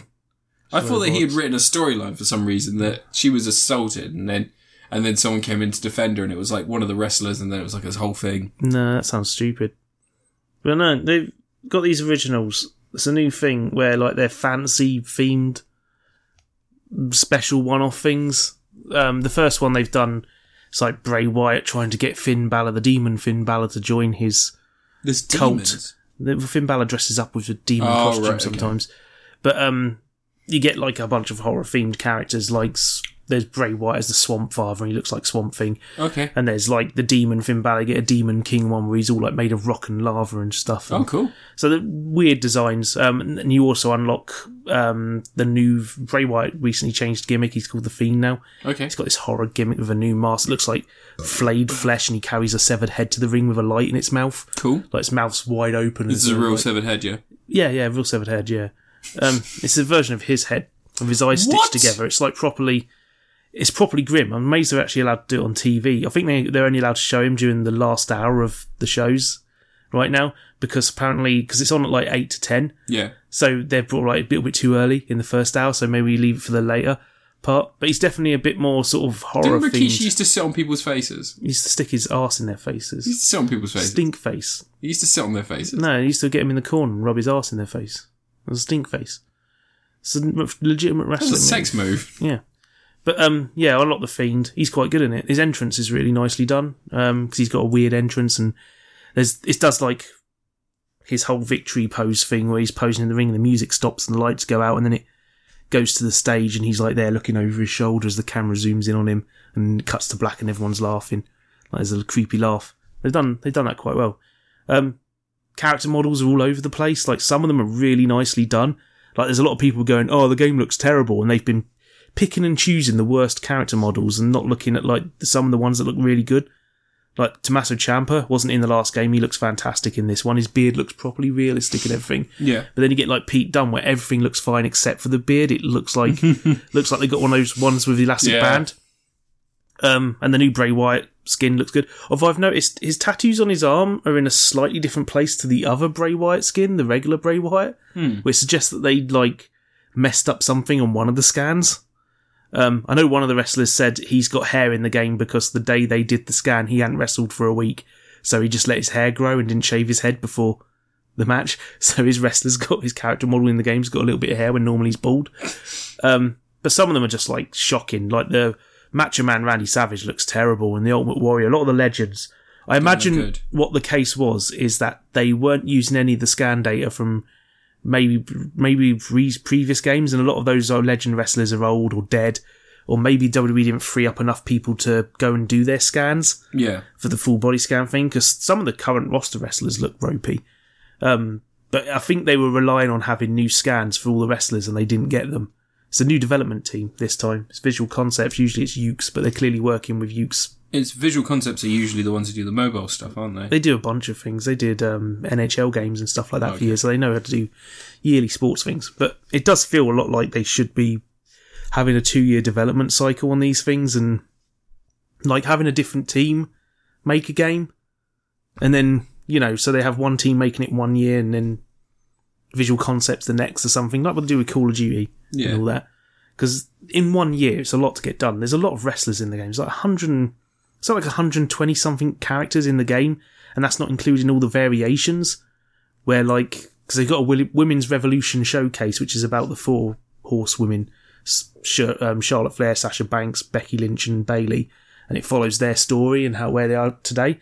So they've got like probably about 10-15 character models each, with different costumes and stuff like that, and tweaks, and their hair done differently, especially Sasha Banks and Charlotte, who are always changing how their hair looks and stuff. But they've all got the exact same face, no matter what year they come from. But, there's like multiple character models for all them, and then there's like 100 and some odd characters. There's a lot of characters to try and, a lot of wrestlers to put into the game, with different movesets for every wrestler and all this sort of stuff. Yeah. It's a lot of work. And then you're going to have even more movesets, because you need to have moves for people making Create a Wrestler and all that, and that's a shit ton of animations. And on top of that, wrestling games, people don't realise, are really complex friggin' things, because you've got to make it so that all the characters can grapple and throw character models that are completely different sizes. And I don't think people ever realise how little in games a character will physically grab another character in any way beyond a simple maybe grabbing their leg and swinging them around or something in Devil May Cry. You never get actual grappling in a lot of games. And when the games you do, like the UFC games, are usually full of physics bugs as well. and they usually don't have 100 and some odd characters for the team to have to be making, as well as making all this grappling stuff work. That's one thing where the cutscenes in the story mode fall flat, because it's clearly they've just motion captured stuff and the character models bleed through each other and stuff like that, but they haven't done it right. But that's the thing, is in order to get, like, if you've got a small wrestler and you've got a big wrestler, and his suplex has to work between those two, and the same animation has to work on a taller wrestler with a smaller wrestler or something like that, and they have to work the same way without going through each other, you've then got to apply some sort of procedural animation to it, so the hands move to different positions, and, so they grab them in the right spots and their arms don't disappear through the other wrestlers, because you can't just use a pure pre-canned animation, because if you're lifting a fat wrestler, your arm will disappear inside him like you did in the old games. So then once you've done that, you're then getting into the realm where procedural animation's kicking in, and then it has to determine when it should activate procedural generation or not. Yeah. So if then an arm gets caught on the ropes, and it's trying to pull it, and then the ropes have got physics on them, so they pull with the thing, that starts twisting up. Then all sorts of other physics start coming in. And it's like, it's too much to be doing in 1 year. Yeah. It's a lot of work. You can create character models that have tether points. And then regardless of the size, you have, like, different points where they would be tethered. So you remember those games where you, like, have to stack people and their hands are tethered and their feet are tethered. So you could do that. So everyone would have, like, a hitbox. More and more complex the more characters has. Yeah, it is. Like, well, you could do it so that there is a generic shape. So you could do it so there's a generic box, and that box would be, let's say picking up a steel chair. You've got a character holding a steel chair, and he's the size of Rey Mysterio. It'd be different. His arms are going to be in a different position. They're going to be wider apart than if you've got a wrestler the size of Big Show holding a steel chair. Imagine a model that looks a bit like tofu when you do, like, game design. When I've done stuff. So, like, you'd have shoulder height, you would have 2 points, and then you'd have 2 points waist height. And then maybe you'd have 2 points at the bottom that would be feet, but your feet and your arms would actually be coming off, so you'd have those as different tether points.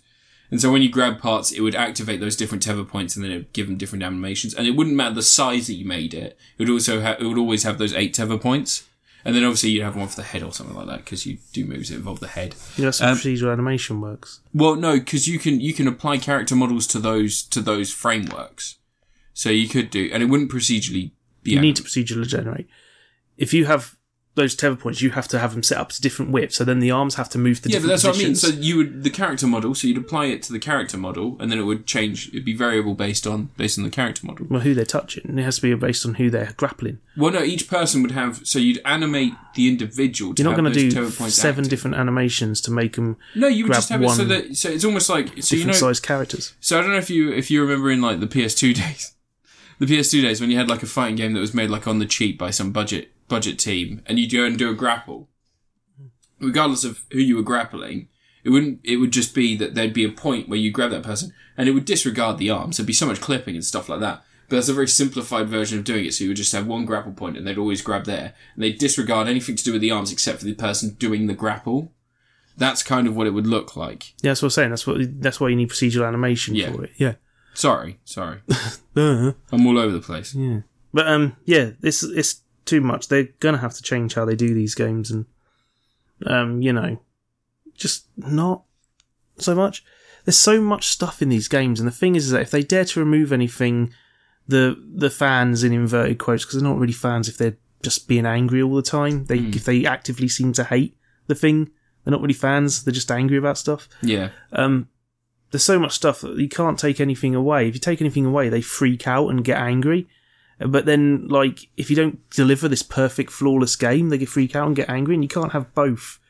You're going to have to cut stuff out. I would say cut the story mode out, because it's clearly not working. I'd cut out the showcase, have something different, get universe mode to be a bit more interesting. Go back to the old, showstoppers. You remember, like, they had on the N64 games, you could set up, like, the big matches. You can set up stuff like that. You can create your own pay-per-views and that's what I was thinking about, the pay-per-views. Yeah, so create a pay-per-view. You can set up tournaments and stuff. But the universe mode is like, that's the thing where you play through, you'll do the Raw show and it'll generate the thing, but you can manage it. It's like the NBA 2K thing where you play as a rookie and all that other shit, yeah. But I'd like it manager mode's the one thing I'd want back, is where you actually run the show and you decide the matches and you make the card and you decide who's getting a push and who's not and what the storylines are and all that sort of stuff. Oh, like Football Manager, but with wrestling. Sort of yeah, it was good. Manager mode in the other games were good. But universe mode isn't really that. They keep trying to push it as that, but it's not. You can tweak things, but there's no, you're not getting points for getting certain good ratings or anything like that. You're just, it's just going from one show to the next. Yeah, fair enough. And it's got weird ways of handling things. Like, you have to put someone into a division to go for a championship. There's no way to organically have wrestlers move from one division to the next. So if they get really popular after being in one division, or their momentum's gone up, they don't automatically move into like main event status, which is what they probably should. The original games had it really simple. It was anyone who was over like 95 ranking or whatever were going for the main title. Anyone below that was going for the mid card. And anything really low was going for like cruiserweight or something. But that's all they need to do. But you have to manually put them into division, so you have to manage it in that sense. Yeah. But just rip out that story mode, because it's a lot of resources to make a story mode, and it never works. And it's always a long slog. And you want something to take your creative wrestler through, but then just do something a bit different with universe mode. They used to just do it where you play through the season, wouldn't they? Yeah. You just play through the seasonal events. They made it so it's a really long grind. It's weird that it's such a grind as well to build up a created wrestler in the story mode, because there isn't any microtransactions, and normally you'd expect that grind when they're going to try and sell you boosters. Yeah. But there isn't any of that. Do you think there maybe was and they took it out? I think they've been trying to gear the audience to it for years, and they haven't done it yet. But they definitely, in the last few games, it's been getting worse and worse. Yeah. It doesn't feel as bad this game. I've noticed, because one thing, you get XP and points to boost up your characters, but it doesn't split them between the two wrestlers in the story mode. You unlock 9 points, you can use 9 on one, 9 on the other. So they've got their own pool of points each. Okay. So they could have milked that and made it way worse by making it so you have to decide which one you're going to put the points to. You can build them up if you want. And but then they would have to design more, they'd have to have more FMVs and stuff to go in between, so it would take longer to complete. Yeah, no, they make it so it gets unfairly difficult, and then you have to pay to... that's what they're trying to do. Yeah. But the way you level them up as well in the career mode is quite... I think it's alright. It's like kind of like the sphere grid from Final Fantasy X. You boost up stats by opening up, like you'll unlock like increased reversal speed, increased punching strength and all this sort of stuff, and you'll go on a grid, and as you work your way through the grid you can unlock more powerful special abilities and stuff. That's neat. I think that's an alright way of doing it, although it does feel a bit random. If it was more of like a guided, go this way to be a power wrestler, go this way to be a technician. That'd be nice, wouldn't it? Yeah, they did that sort of on the last one. They had trees, but it was just endless. It was an endless thing. But it's just... The wrestling itself would be fine if it wasn't so weird every now and again. Sometimes I've had loads of graphical issues, and that's about as far as I've had. I haven't had anything where it's locking the game. I haven't had the referee with his legs not working, scrambling around the bottom. I haven't had things disappearing through the ring. The worst I've had is like Robert Roode's cloak, cape thing. Not cape, was it? Wait, he wears a big old jacket. Yeah. Like frigging glitching into the floor, or like a wrestler being stood in the ring, and when they disappear, their shadow is like in the audience.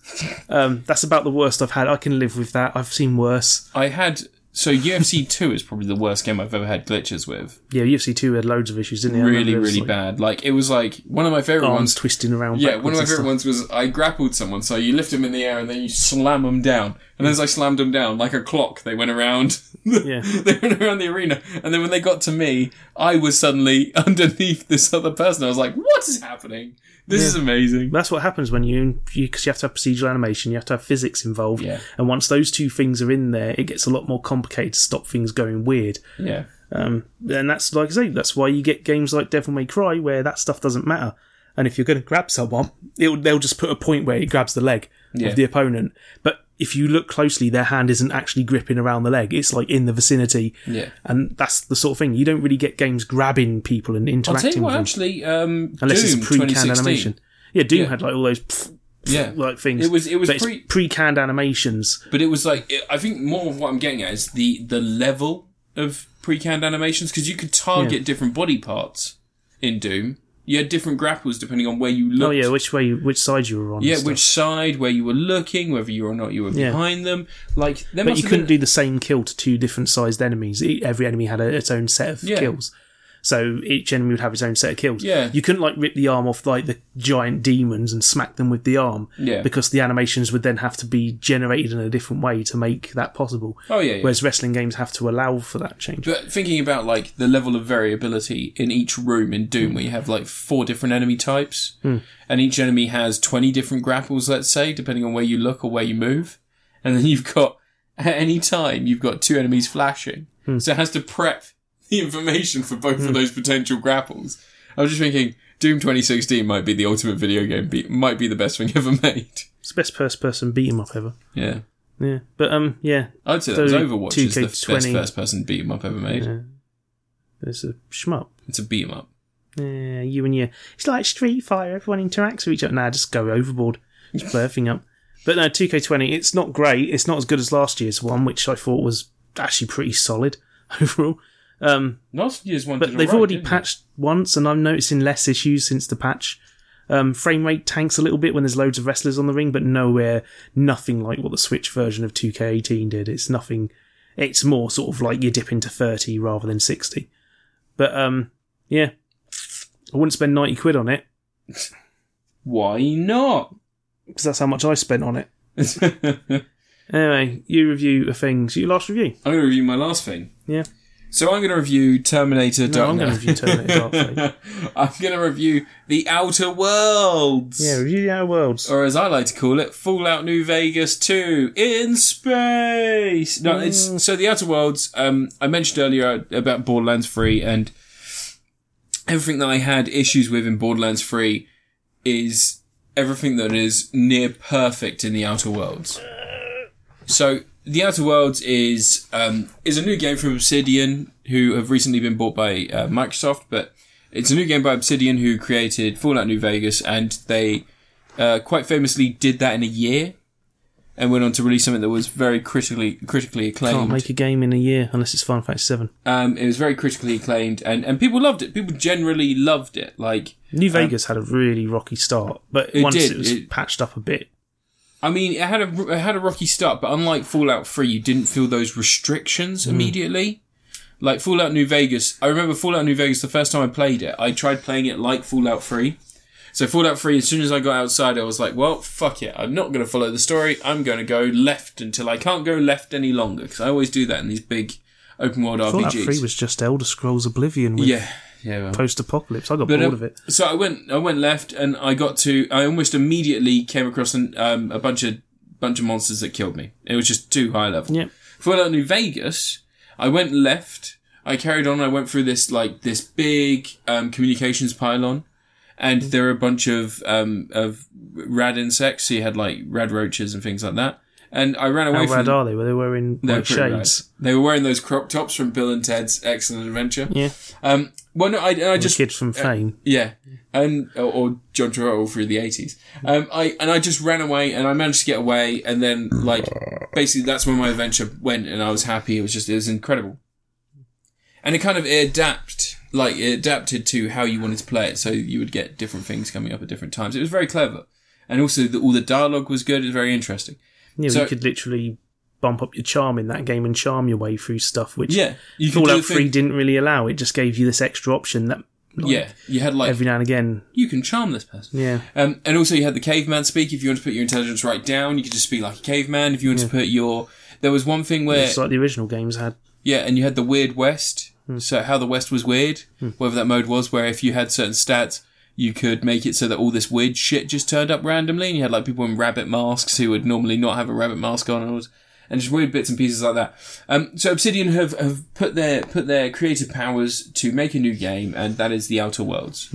And The Outer Worlds is an RPG in which you play a person who has recently awoken from stasis. You've been saved from your big ship that something went wrong, and you've been floating for a while. In the time that you were put under and you've woken up, the world has changed. The universe has changed. You're now in a capitalist hellscape. Oh, nice. So basically everyone has a job and a role. There are corporations that pretty much control everything, and you're either part of one of those corporations or you are not, and if you're not, you're like a wastelander. Yet it exists in a capitalist empire. Yeah. Yeah. And yet you live in a society. Yeah. Yeah, there you go. So you start out, you start out pretending to be this person who was accidentally squished by a beacon, and you're now taking their role, and a lot of interactions you can choose to either give his name and pretend to be this person, just fucking go for it, or give your name. Every interaction starts with you either saying, hi, my name's Matt, or hi, my name is whatever. I think it's Captain Hawthorne or something like that as a reference. And yet, from there on, you're like, it's sarcastic people, clever dialogue, lots of options. One of the things I'm finding most interesting about it is that you have interactions with all these people, and the way that you speak to them really has an impact on how you do things. So there's a particular mission where you have to go and get paper, so that you have to go get paper and someone who can work a printing press, like this futuristic printing press, because they want to print leaflets about the resistance. And the person who asks you to go and do this is just like, look, I am the guy who gives you information, but I'm going to need something from you. Can you help us print all this information? And immediately you get the choice of, yeah, I'll help you. But then you've got charm, persuade, and threaten. So you can charm, you can be like, hey, you don't want me on your resistance. I'm shit at being in the resistance. Don't worry about it. Just give me the information. You can persuade them, be like, I'm going to tell your boss you're part of the resistance. I really wish they'd make a new Alpha Protocol, because that game was really good for that sort of thing. It was really good for that. It was made by the Headhunter guys, wasn't it, at Sega? Made by Obsidian. Was it? Yeah. Ah. It's an Obsidian game. Oh, they may have made Headhunter then. Nah, they didn't make Headhunter. Did they not? God, no. That was Obsidian's a good game. lineage is like, after they set up their own studio after leaving Bethesda and stuff, they were friggin' Fallout New Vegas, Alpha Protocol, Pillars of Eternity. Oh, Pillars of Eternity was good. Yeah, I had that on PC because I did the Kickstarter, but I never got very far in it. No. It's a bit too old RPG for me. It was a weird game, but it was a bit like... old PC RPGs that I never got on with, so... Yeah. But anyway, so the Outer Worlds. So yeah, you start this space adventure, and the setup is almost exactly the same to Borderlands, except the person you're fighting is capitalism. Yay, fuck and capitalism. What you're doing is every time you speak to someone, your choices actually matter. So whereas in like Borderlands, you're like being spoken to, and you have like some responses, but most of the time you're just saying yes to missions and getting it done. In this, every conversation you can go from being an ally to an enemy within the conversation if you're not paying attention to what you're saying. Yeah. So if you don't attempt to have those conversations properly, you can find yourself in a firefight. And there are a ton of levels where I recently just completed a level where you have a bunch of people holding someone hostage who has some equipment, some technology that you need. And if you just go in guns blazing, you can take out the 6 or 7 people in there fairly easily. But if you really want to be a sneaky bastard, you can stealth it round all the people, and then go into this big shed. Like, it is essentially a shed, but it's actually a venting processing plant, and you can just process and vent all the poison gas out through the surface, kill everyone there without ever shooting a bullet, and then turn the vents off, and then just go out and be like, everyone's dead. Did it. I mean, and that's really cool. And the creatures look great. You've got a lot of like weird mantis-looking creatures on the face of some planets, and then you've got those weird lizard alien monsters. Lizards. And then you're killing a lot of people, and there's a lot of loot. There's a really good system where you get two people that like join you, 2 companions, and one of them has a really sweet. So a lot of it is very Firefly-esque. Yeah. And there is one character in particular that comes across like the engineer from Firefly, but less interested in physical romance. They want a non-physical romantic relationship, and they tell you all about this. And there's a mission where if you take her as your companion, there are additional dialogue options. Yeah. And then you can actually go and have a drink in the local bar, and you can talk further with that person about that relationship and try and convince them to go, and then they start correspondence with the person they're interested with. And you can catch up with them. You can ask them questions about it. It's fucking incredible. No. It's just stupid little shit like that. It means a lot. Like, there is a priest that joins you. And I recently took him on a mission where hacking was involved. And so you do all of this mission, and it comes to the part where you have to do the hacking, and he just goes, I can do that for you. And your response, like, you can pick a sarcastic response first, and I did, because I'm a sarcastic prick. But it's just like, I'm sure giving all those sermons, you've worked out how to hack this machine, have you? And he's like, no, actually, genuinely, I can hack this. And you're like, okay, go ahead. And it cuts to him having successfully hacked it. And you're just like, oh, all right. Okay. But it's just like little bits like that are really It's a Techno Monk, like from, what film was that? The one with Dennis Rodman? No, I was thinking about the one with Keanu Reeves. No. Johnny Mnemonic. No. Yeah, Techno Priest. No, it's not as fun as the one from... Dennis Rodman. You're talking about Simon Says, the sequel Simon to Says, Double Team. Yeah. In which Dennis Rodman had Dane Cook as his techno partner. Oh, God, imagine having to hang out with Dane Cook. Imagine having to hang out with Dennis Rodman. He's like full-on Korean. Kim Jong-il seems to enjoy I it. was going to say, yeah. If you pick your friends based on dictators' friendships, then, yeah, get on Kim there. Jong-il, he's got no butthole. He doesn't poop. No. He knows a Okay. unicorn. All the stuff I know about Kim Jong-il I learned from the interview. Yeah, which isn't that bad a film, but it's nowhere near as controversial as it was made out to be. Probably the best scene in that film is the scene with the poison. Can't remember. Yeah, she has to go and shake. Because the whole plan is that he's got a weird, gel on his hand. Oh, yeah. And he's got the poison. He's just got to shake hands and then Kim Jong-il will die 24 hours later. And the way he's actually it's so obviously something that's set up. And it's just the fact that they completely lambasted Kim Jong-un. He's just that fucking total bro hog. It's Kim Jong-il. Kim Jong-il, sorry. Kim Jong-un died years ago. Yeah, he did. Friggin' the illustrious leader Yeah. who kidnapped some filmmakers. Yeah, he kidnapped a film director to make his own version of King Kong. Or He made a whole Godzilla. bunch of films. He made 7 films. Did he? Yeah. He married a woman. It's actually quite a crazy story. They kidnapped They him. were sent to Amsterdam to try and secure funding for another film, and they had arranged to have an interview with a newspaper. Yeah. And he had convinced the director guy and his former wife, who's been stuck with now for years. Imagine being stuck with your ex for that long. They convinced the guards to wait outside while they did the interview. So those guards are dead. And they literally just bolted out the place, got in a car. They had a car chase through the streets, with them chasing after them, and they managed to get to the US embassy and seek asylum. But those guards that failed that, they are dead. They're dead. They're done. They got killed. Because he made the weird It'd be Korean. an awesome film. He made the weird Korean Godzilla film, didn't he? Yeah, friggin' I know its name. But it was the whole thing that happened was a lot like Silence. They made a whole bunch of that's the only film his ex-wife's not in. But they made a whole bunch of films that were basically promoting how great North Korea is and all this sort of stuff. And Kim Jong-un was basically, he had made some films, Kim Jong-un had, and none of them were winning awards, and he wanted to, surprisingly. Should I talk about The Outer Wilds some more? Yeah. So The Outer Wilds, it's really, really, really good. Everything works so fucking well. It's really refreshing to have a game that doesn't crash randomly or have anything go wrong. It's all really, really decent, and it looks great, and I don't really know what to say in this situation. Pulgasari. There you go. That's the name I of the don't know film. what to say in this situation, because so many games that we get nowadays, there are just tons of bugs and things that go wrong and all this other shit, and this just works. So you're saying I should have brought Outer Worlds instead of WWE 2K20? Yeah, probably. No? Yeah. Oh. Yeah, probably. But I can't recommend it enough. Give me £25 a month and I'll get that Xbox thing, and I'll I'm already giving you additional money for the ferrets. Just use that towards it. the ferrets owe me 25 quid. No, they don't. They have never borrowed money from you. That extra money for the ferrets just about pays for a week of food. You need to spend less on food. No, I don't. If you did, Hey, I've been going to Poundland and getting Twin Peaks bars rather than spending more than that on just a small bag of double-decker bites. why not just not eat those? What?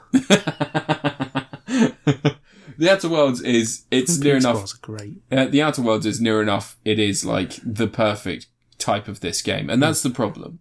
Is that it came out at the same time as Borderlands, and Borderlands was so much money behind it, so much time behind it, and it was expecting to just trounce this. It had, obviously... They're different sorts of games, though. No, that's the weird thing. Outer Worlds is a Fallout-style game. Yeah, but you think they're different types of game, but when you play them, they're literally interchangeable. The only difference is there are vehicles in Borderlands 3.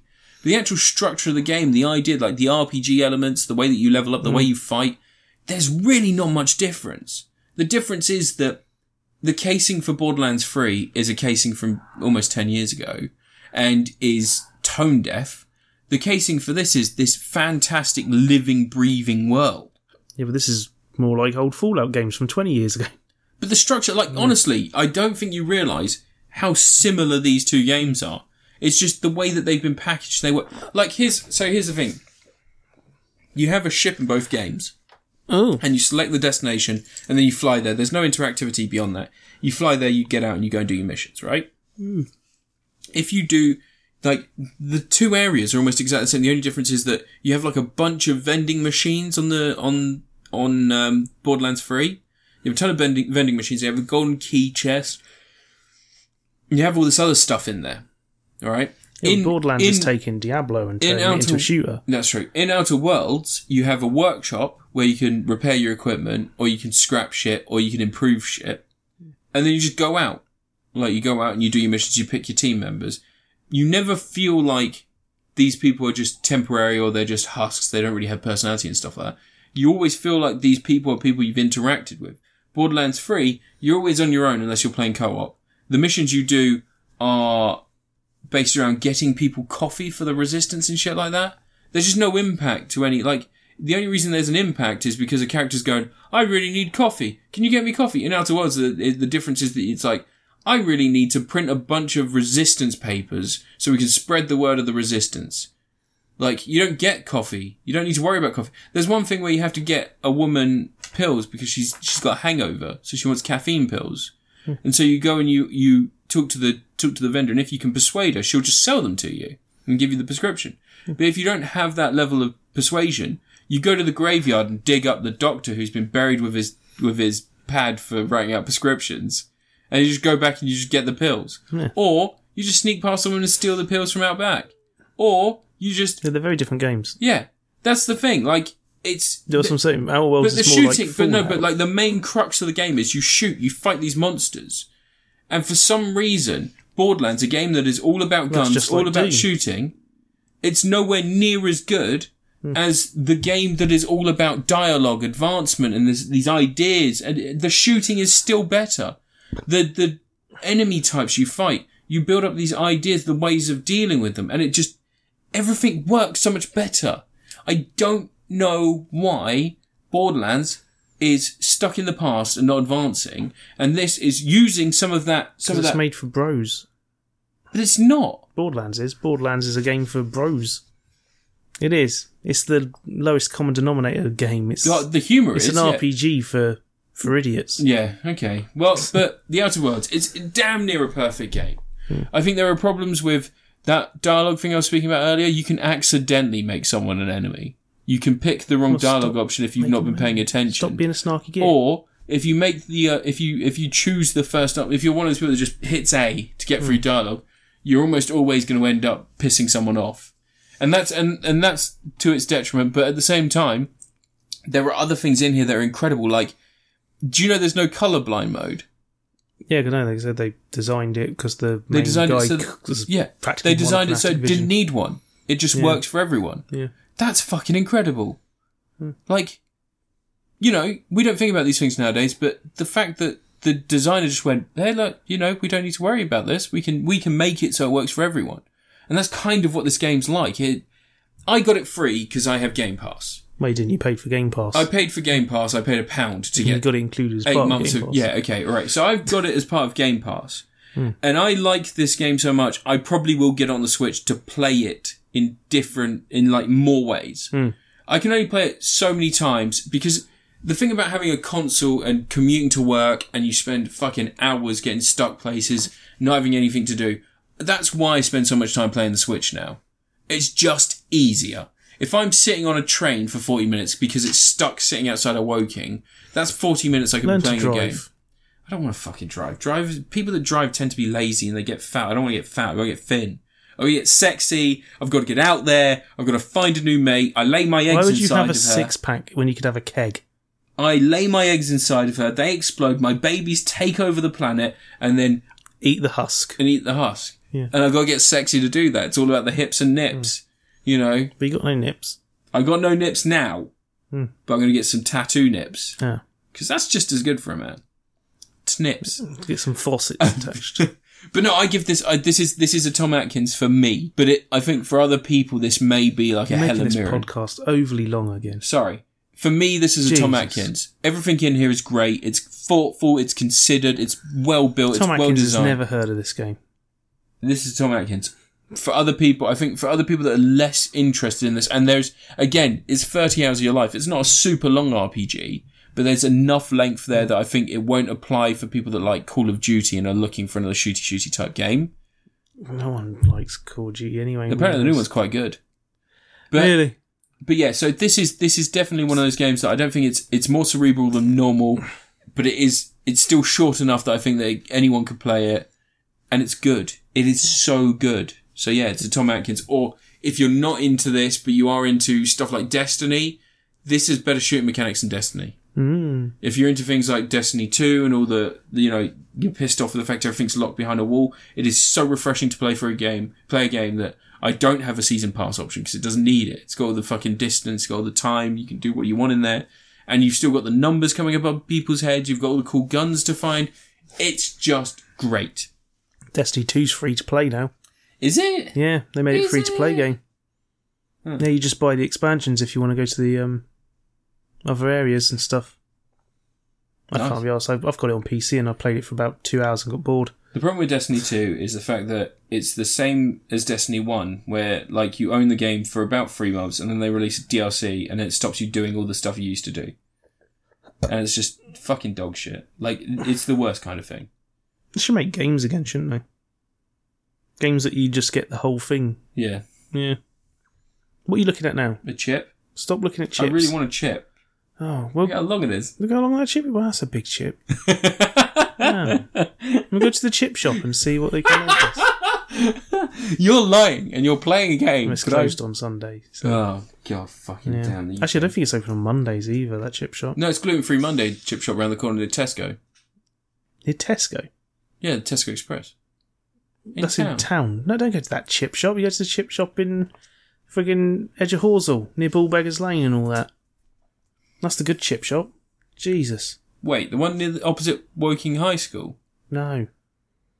It's literally around the corner. Go on.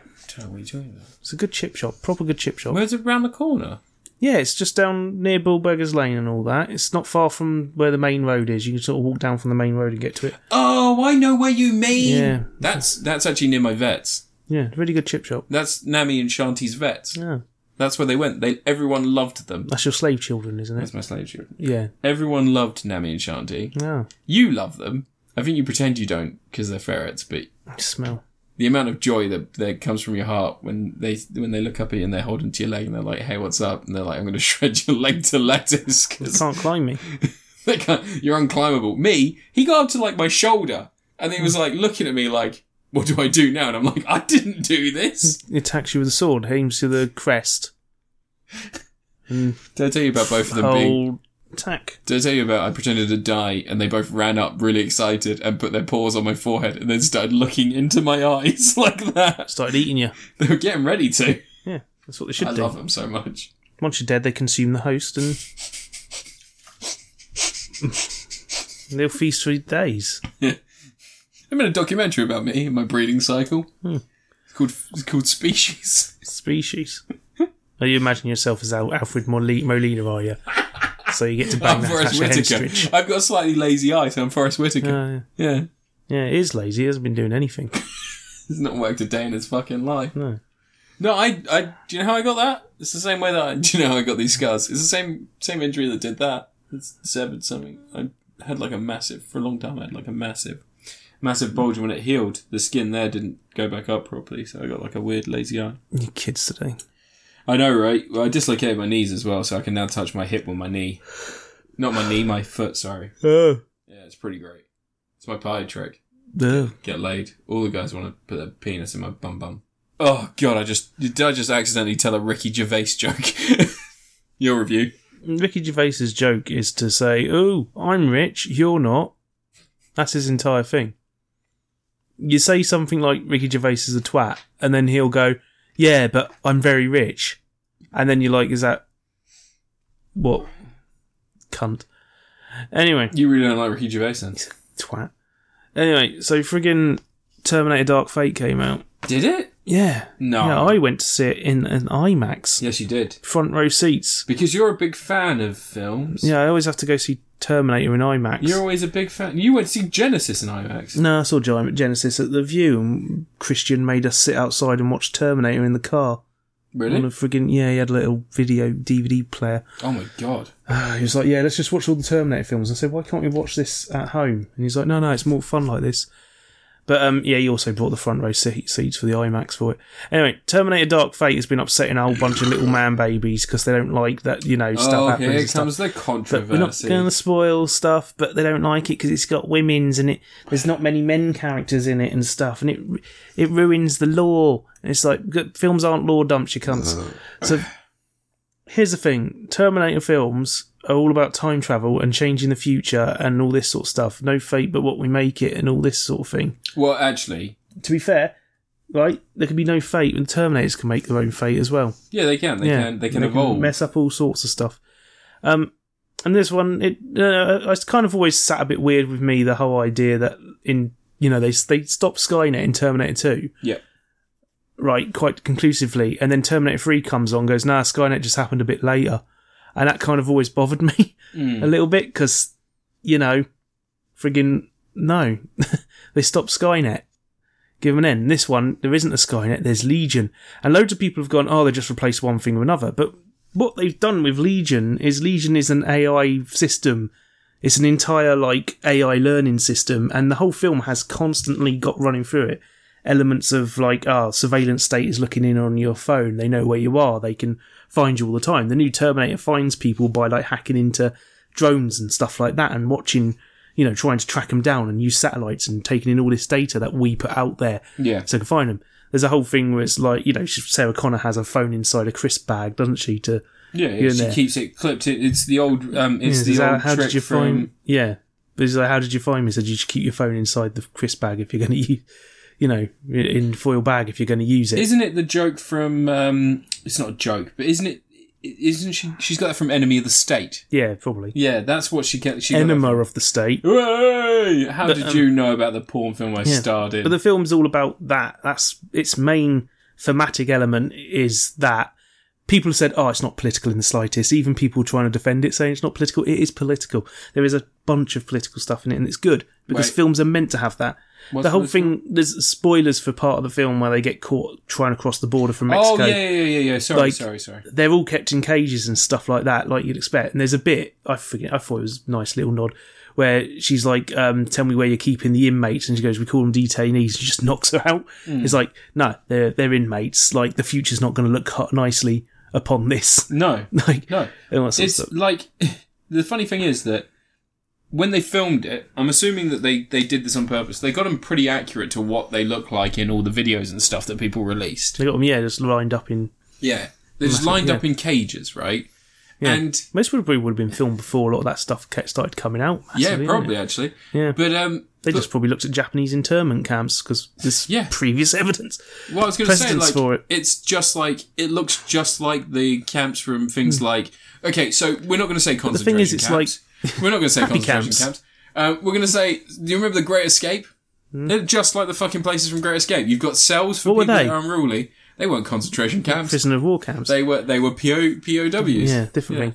But no, this stuff going on this though is that they're not only going, okay, so all our data that's going around makes it so anyone can find us at any time. Yeah. Which is really bad. When you consider the Terminator used to look for a phone book to find you. Yeah. Back in the 80s, that's all they had. He probably could have connected to the internet if he wanted to, but he probably would have just found Matthew Broderick playing noughts and crosses with an AI. War Games. To my second review. Games. Daybreak. War Games. Daybreak. Is the film where Matthew Broderick's playing noughts and crosses and stuff. Weapon X. With a computer. Was that the one with the monkeys that fly planes? No. What was the one with monkeys that fly planes? Project X. That had Matthew Broderick in it. And Elizabeth Shue. So... There's all that stuff, but there's also the whole detention camp stuff saying the things we're doing today are pretty shocking and the future's not going to look kindly on it, which is why a big old AI designed as a counter-terrorism thing will go, these people are terrorising their own people, let's wipe them out. Yeah. Because they're designed to hit drone strikes on people and take them out, and that's why this thing... Now, the convoluted thing where people say, why would they make Terminators? Who cares? You need Terminators for a Terminator movie to happen? Sometimes you have to just let this stuff be there. It's fine. Don't worry about it. I like the new Terminator. Probably one of the biggest criticisms that I've heard. I don't agree with it at all because they have no imagination, but a lot of people have been saying, don't spoil the film. No. A lot of people have been saying, Skynet aren't the dominant AI anymore. Yeah. It's Legion. Yeah. And the reason that happens, and this to me seems very simple, So Skynet were what would happen if in 1997 our technology at that time became sentient and then started producing something to I think wipe it was out made people. in the 80s. Skynet's a brand name. Yeah. Skynet was a brand. Well, that's so that's Legion's more like it's taking on a position of like no. religious deityism. Like- Legion, there are many. Here's how I see this. So you've got technology back then, and they thought, what is the craziest thing that they could create to wipe people out?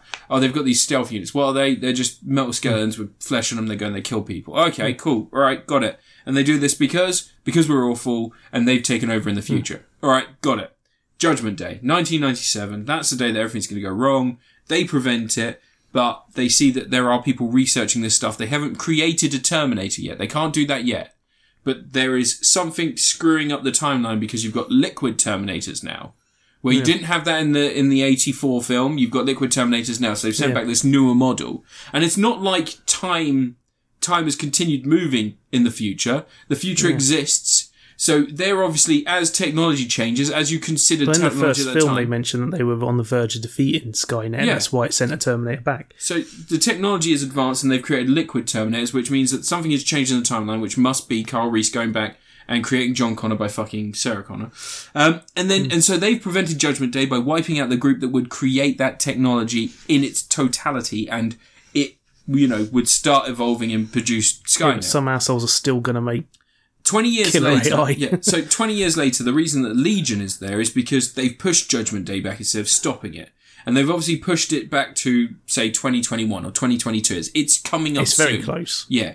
So you've got to imagine that from this point, from 2019, if we had an AI that was creating, because you've got to remember that computers aren't creative They things. wouldn't use Terminators and stuff. It would use drones, if anything. Yeah. Computers aren't creative In things. the That's whole 80s, the thing. idea of AI robots and stuff was like the ultimate war thing because everyone was like, we're going to have robots and shit. But nowadays it's like, no, they're just going to snipe you from space or they're going to drop a drone on your house. Even AI devices now, when they have programmed AI devices and they go, here, can you paint a picture? It's like, okay, what does it mean to paint? I'm going to create. And it just takes a photo and gives you a photo. So it just prints a photo. They don't create. You have to program creativity and that's impossible. Because creativity is finite. It is infinite. But with a machine, it'd be finite. It'd be defined by the human mind. So you've got to remember that everything that we can do now. So that's what I agree with you. Drones, satellites, things they'd like still that. have a purpose But to infiltrate. Instead, we've got like nanites, which we're on the cusp of doing ourselves as a society. We've worked out how to do nanites and stuff. So they obviously have that design. They just make it smaller.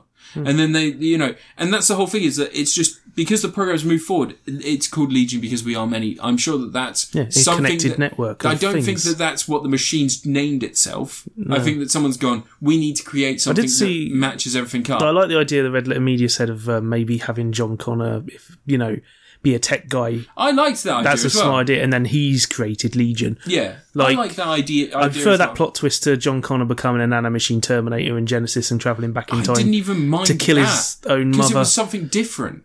That's the whole problem. Genesis sucked. The problem I have is that these Terminator films just keep remaking themselves. The same problem. That's one thing I like with this one though, is that the last one was full of it tried to be really plot twisty. Even Salvation tried to be plot twisty. It was like, oh, this guy's really a Terminator. And all this sort of stuff, and he doesn't know he's a Terminator. Sam Worthington, wasn't it? Forgettable actor Sam Worthington. Well, no, see, I knew Sam Worthington was a Terminator because in the fucking trailer they show him completely stark naked out in the mud. He's got no dick. If you watched that trailer and you just had your brightness up, no, they don't. He had no dick. You see T-1000's dick and balls in Terminator 2 when he's getting up. They new Blu-rays they erased it. That's because Robert Patrick's dick and balls have to exist. You can't. It's like. You know how the sun has to exist for life? No one ever mentioned Arnie not having a dick when he walked up to the guys and they're like, wash day tomorrow. It's nothing clean, right? Literally in the film and in the trailer, you see him get up and he's got no dick. Like, if I'd just woken up in a lab and I crawled out through the mud and I was like, where am I? I got no dick! Like, that's kind of an integral part of my body. I would recognise if it wasn't there. Oh, well, he's been programmed not to know. Yeah. Did he have a human brain or was it a robot brain? It was a robot brain still, wasn't it? Yeah. But there's the whole... I didn't mind Salvation. Helena Bonham Carter was a floating AI head. Yeah. Salvation sucks. I can't stand that film. I didn't mind Salvation. There are some parts of that I actually enjoy. I like the weird designs for vehicles and stuff. That was... I liked, the weird machine robot bikes. Yeah, that was cool. The Hunter Killers. I liked the the big fucking... Although I kind of like the idea of a future war in Terminator only having, like, 3 different robots. Like, they don't need any more. Yeah, they just... that's true. It's been effective enough to wipe out to the point I mean, near why would you extinction. have little motorbike things when you can send one of those hunter-killer giant things just to drive over everything? Yeah. Like, you don't need to weave in between things if you can crush them in your path. But no, there's some stuff in this film, though. Dark Fate, that's the film we were talking about. Yeah. The de-aging effects in one scene, not to spoil stuff, is friggin' fantastic. Did it look really good on your one? Yeah. When I went to go see it, it looked like a PS2 cutscene. No, it's friggin' spot on, that CG. It was really weird because it felt like I was watching, not PS2, maybe like early Watching PS4. Genesis again. Yeah, maybe. It felt like a weird early PS4 game. No, they 'cause nailed did, it. Like, It looked fantastic Yeah, on the fair IMAX enough, screen. fair enough. Friggin', I mean, I to the degree where I think they may have actually taken some B-roll shots from Terminator 2 and I liked just Arnie's Hawaiian shirt. use some of that. He looked like a big fat party guy, didn't he, with his Hawaiian shirt? But no, there's some cool stuff that people have moaned about. You see, Carl's mentioned in the trailers, where they go find it's a Terminator. Like nearly everything's mentioned Not in to the spoil trailers. why he's there, but I like the idea. Although the only problem with that is that I assume he didn't deactivate his own AI learning thing because in Terminator 2 it's a. Although, was that a deleted scene? Wasn't it? It was a deleted scene. Yeah, it was only put in the director's cut. special edition where he had to have. You know what's the really AI weird about switch that? changed, Really didn't he, so he could expensive, learn. really expensive shot. Really Yeah. expensive special effects to have the thing where the head comes out and he had his face. But no, they that's a model. The Arnie's a model. You never see the front of it. There's a fake mirror. I thought Sarah it's a Connor's fake mirror, so twin he's sister. sitting on the other side. Yeah, Oh, Arnie's sitting on the other side, and Sarah Connor's that's twin. fucking clever. Thinking his twin sister's there. That's really 'cause she's a clever. twin. No, Yeah. people don't know that about Linda Hamilton. She's a twin. Yeah, that's really, really clever. Yeah, it was I a like really that. smart, cheaply done. Like that's a cheap way of doing it. Yeah. Well, I mean, I like that noise when he does the thing, breaks it. yeah. That noise. It sounds like when you open a car boot. No, it sounds like one of those tanks. You know when you've ever got like a cryogenic tank in something, and they're going to take something else. I think what they should have done is like when they turned it, it went like that, and there's a little button that you can press down Yeah. for the freshness. I liked the, I can't remember what it was. It must have been in one of the Terminator things, but I think it's where he's trying to self-heal. And instead of it being, so it's got like a screw in something. And it Genesis turns, has him self-healing, does doesn't it? It turns, and basically, instead of it being something that you have to screw because it's completely flat, you turn it, and then it starts unscrewing itself, and then you remove it. No, yeah. And that's really weird.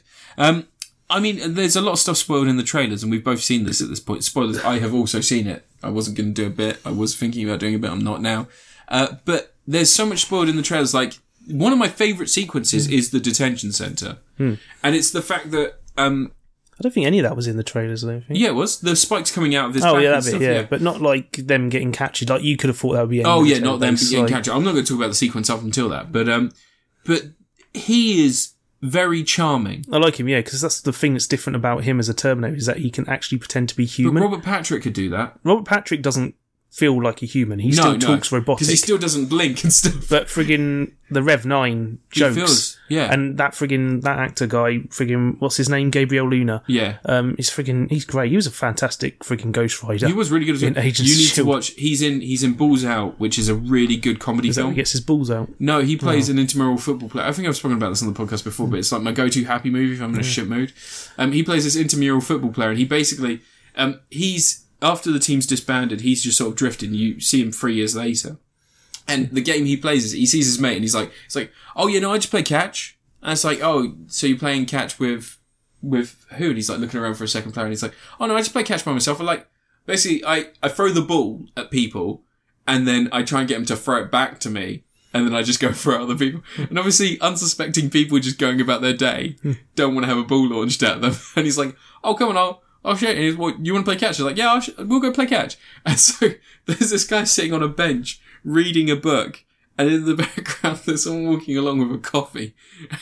He throws the ball, and it hits the guy with this hot cup of coffee, goes all over him, and he goes, no, I was talking about let's go play catch somewhere like we used to. And he goes, oh, I get it now. And then it cuts back to the guy covered in scalding hot coffee, like screaming and looking around for help. And you just hear... That's your feel-good movie. Yeah, you just, you just hear in the background, he goes, hey, little help ball. Like that, like... Still expecting the guy to launch it back. It's so good. He is really good in that film. I recommend you watch that because you probably really like that. It's so he fucking doesn't weird. kill anyone. He does by accident. I like it when he kills people. There's a scene in which someone goes up next to one of his teammates and grabs him from behind with a shiv and just starts stabbing him in the side and goes, "I hope you like AIDS," and then disappears. And then as the guy's holding his gun and drifting down to the floor, he's like, "Who likes AIDS?" like that. It's amazing. But Dark Fate, that scene in the detention centre where he goes, "Oh, you got to relinquish your weapon," and he puts it down. Whole body's a weapon. And he goes, "My whole body's a weapon, bud." And he walks through the. I love when he gets through the service, and it goes off. The metal detector goes off, and he turns and goes, "Got a metal hip. Two tours in Vietnam," and the guy's just like, "Thanks for your service." 2 tours in Iraq. In Iraq, sorry. And then he goes, It's not that old. Sorry, yeah. He goes, "Thank you for your service," and he's like, Yeah. You can tell Tim Miller's a British director because friggin' he knows Americans would fall for that. Yeah. Like, some of it's really astonishing. Like, the bit where because one of the things that I really like about the script is that people are on point. If someone asks something, or if someone's just slightly off, they get it. Yeah. Like, I like the scene where he first appears and he gets his clothes appear. He looks at the washing line and then he just, because he's nanites. Yeah. He makes the clothes. And the woman's just like, "What the fuck?" And he's just like, "Ma'am." Just walks off. I like that. I like the little details when they're teleporting in as well. The ice forming on stuff when the electricity's, because it would ionise the atmosphere and create ice. Yeah. And neither of them teleport into a good location. No, they're both high up. Yeah. And I always thought about this actually. It gets the impression that they were teleported from some building. I imagine they get teleported to the same location they left from. No, it's like, so I've been reading some of the Terminator comics because I wanted to find out about, because they've got some in-between stuff that's written and approved by James Cameron and people like that. And one of the comics is, so you know how Sarah Connor, John Connor is like the future resistance leader back in the old Terminator continuity. There's a comic, where there is another woman who is going to give birth to another person who is going to be integral to the resistance. And the idea is that they've tactically picked a bunch of people in 1984 to take out. And they chose to try and take out this woman, but she is a cop who is been working for 24 hours straight. So they picked the perfect time for her to be exhausted, not ready to do this. And she, as soon as this all kicks off, she's basically just like, "Fuck, I need to survive." She keeps trying to run away. And it's a bit more visceral than Sarah Connor's one, because she doesn't have anyone to guide her. So she doesn't have she doesn't have Kyle Reese to say, "Hey, go here, hide this, do this." Instead, she's just fucking running. And she eventually gets to the point where she's so desperate, dressed she's fully wearing a uniform still. She just doesn't change. She doesn't have time to do anything. And she goes to this known drug dealer. And he basically owns this rundown derelict, New York style fucking flat block that's just full of crackheads and shit like that. And she says, "I've got information. I will do something for you if you," and he's like, "I recently got arrested. You have evidence. If that evidence goes missing, then I'll help you now." And she goes, "Fine, fuck it. I'll be a crooked cop. This thing's chasing me. It's not human. You need to." And he basically just helps her try and take down this Terminator. And it's fucking incredible. I imagine that if ever they were going to make a film based in the 1984 Terminator continuity, that is the film they should make. No, they did do that. They built a time travel device in this. What's great is they pick a different type of Terminator. He looks like her boyfriend, but massive and bulky and well put together. And that's kind of the thing. They make it slightly insinuated that they design the Terminators and the way they look based on what that person would be receptive to, because they're meant to be stealth models. Yeah. So he looks like this, he looks like a... They're all bulky because the Terminator skeletons aren't the same size as the human skeletons. Stuff, so they had to make bulky looking guys. He looks like a handsome, well put together version of a boyfriend. That's really interesting.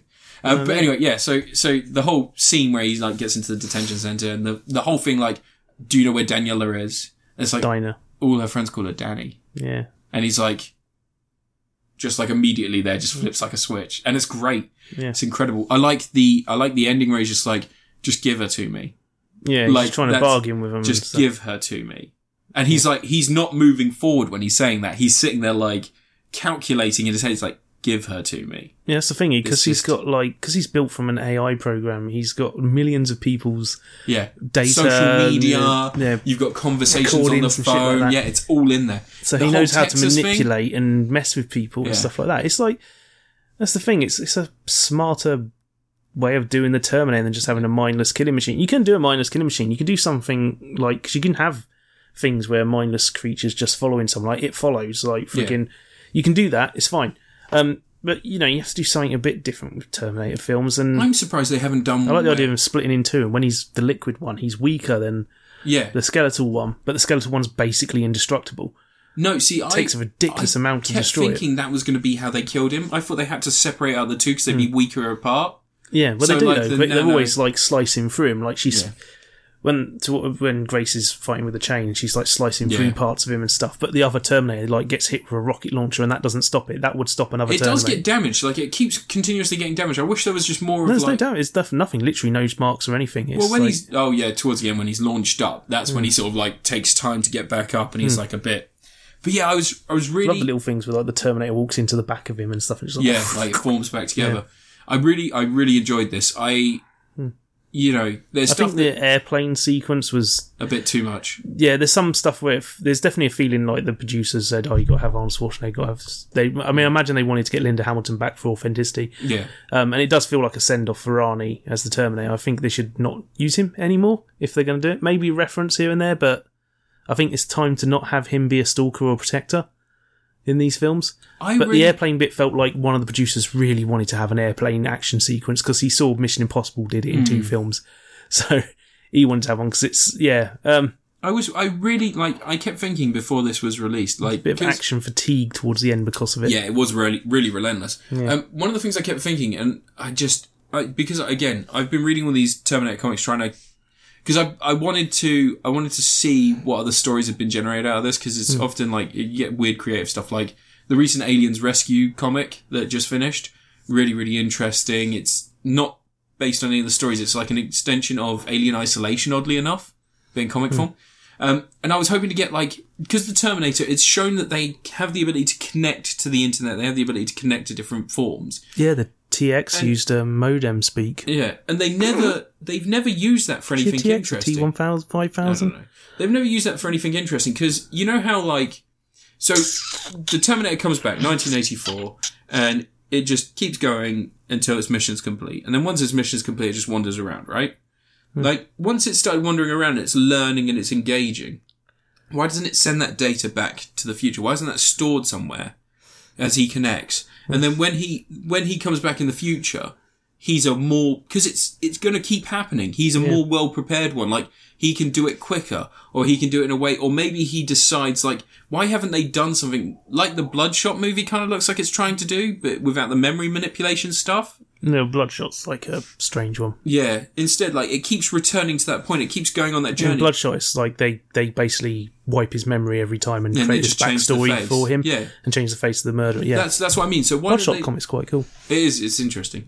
I don't know why they aren't just sending him back, and every time he's got a little bit quicker, he's got a little bit better, and it's just these little weird things, and then finally it gets to the point where he's about to kill someone, and he's just remembering all the times he's killed them, and he sees that the future won't change, so he starts looking for alternative plans, and then he maybe comes back to 1984 after the 400th time, and he knows, I'm going to reroute these stocks in this person's name and own this company and start Skynet 10 years early.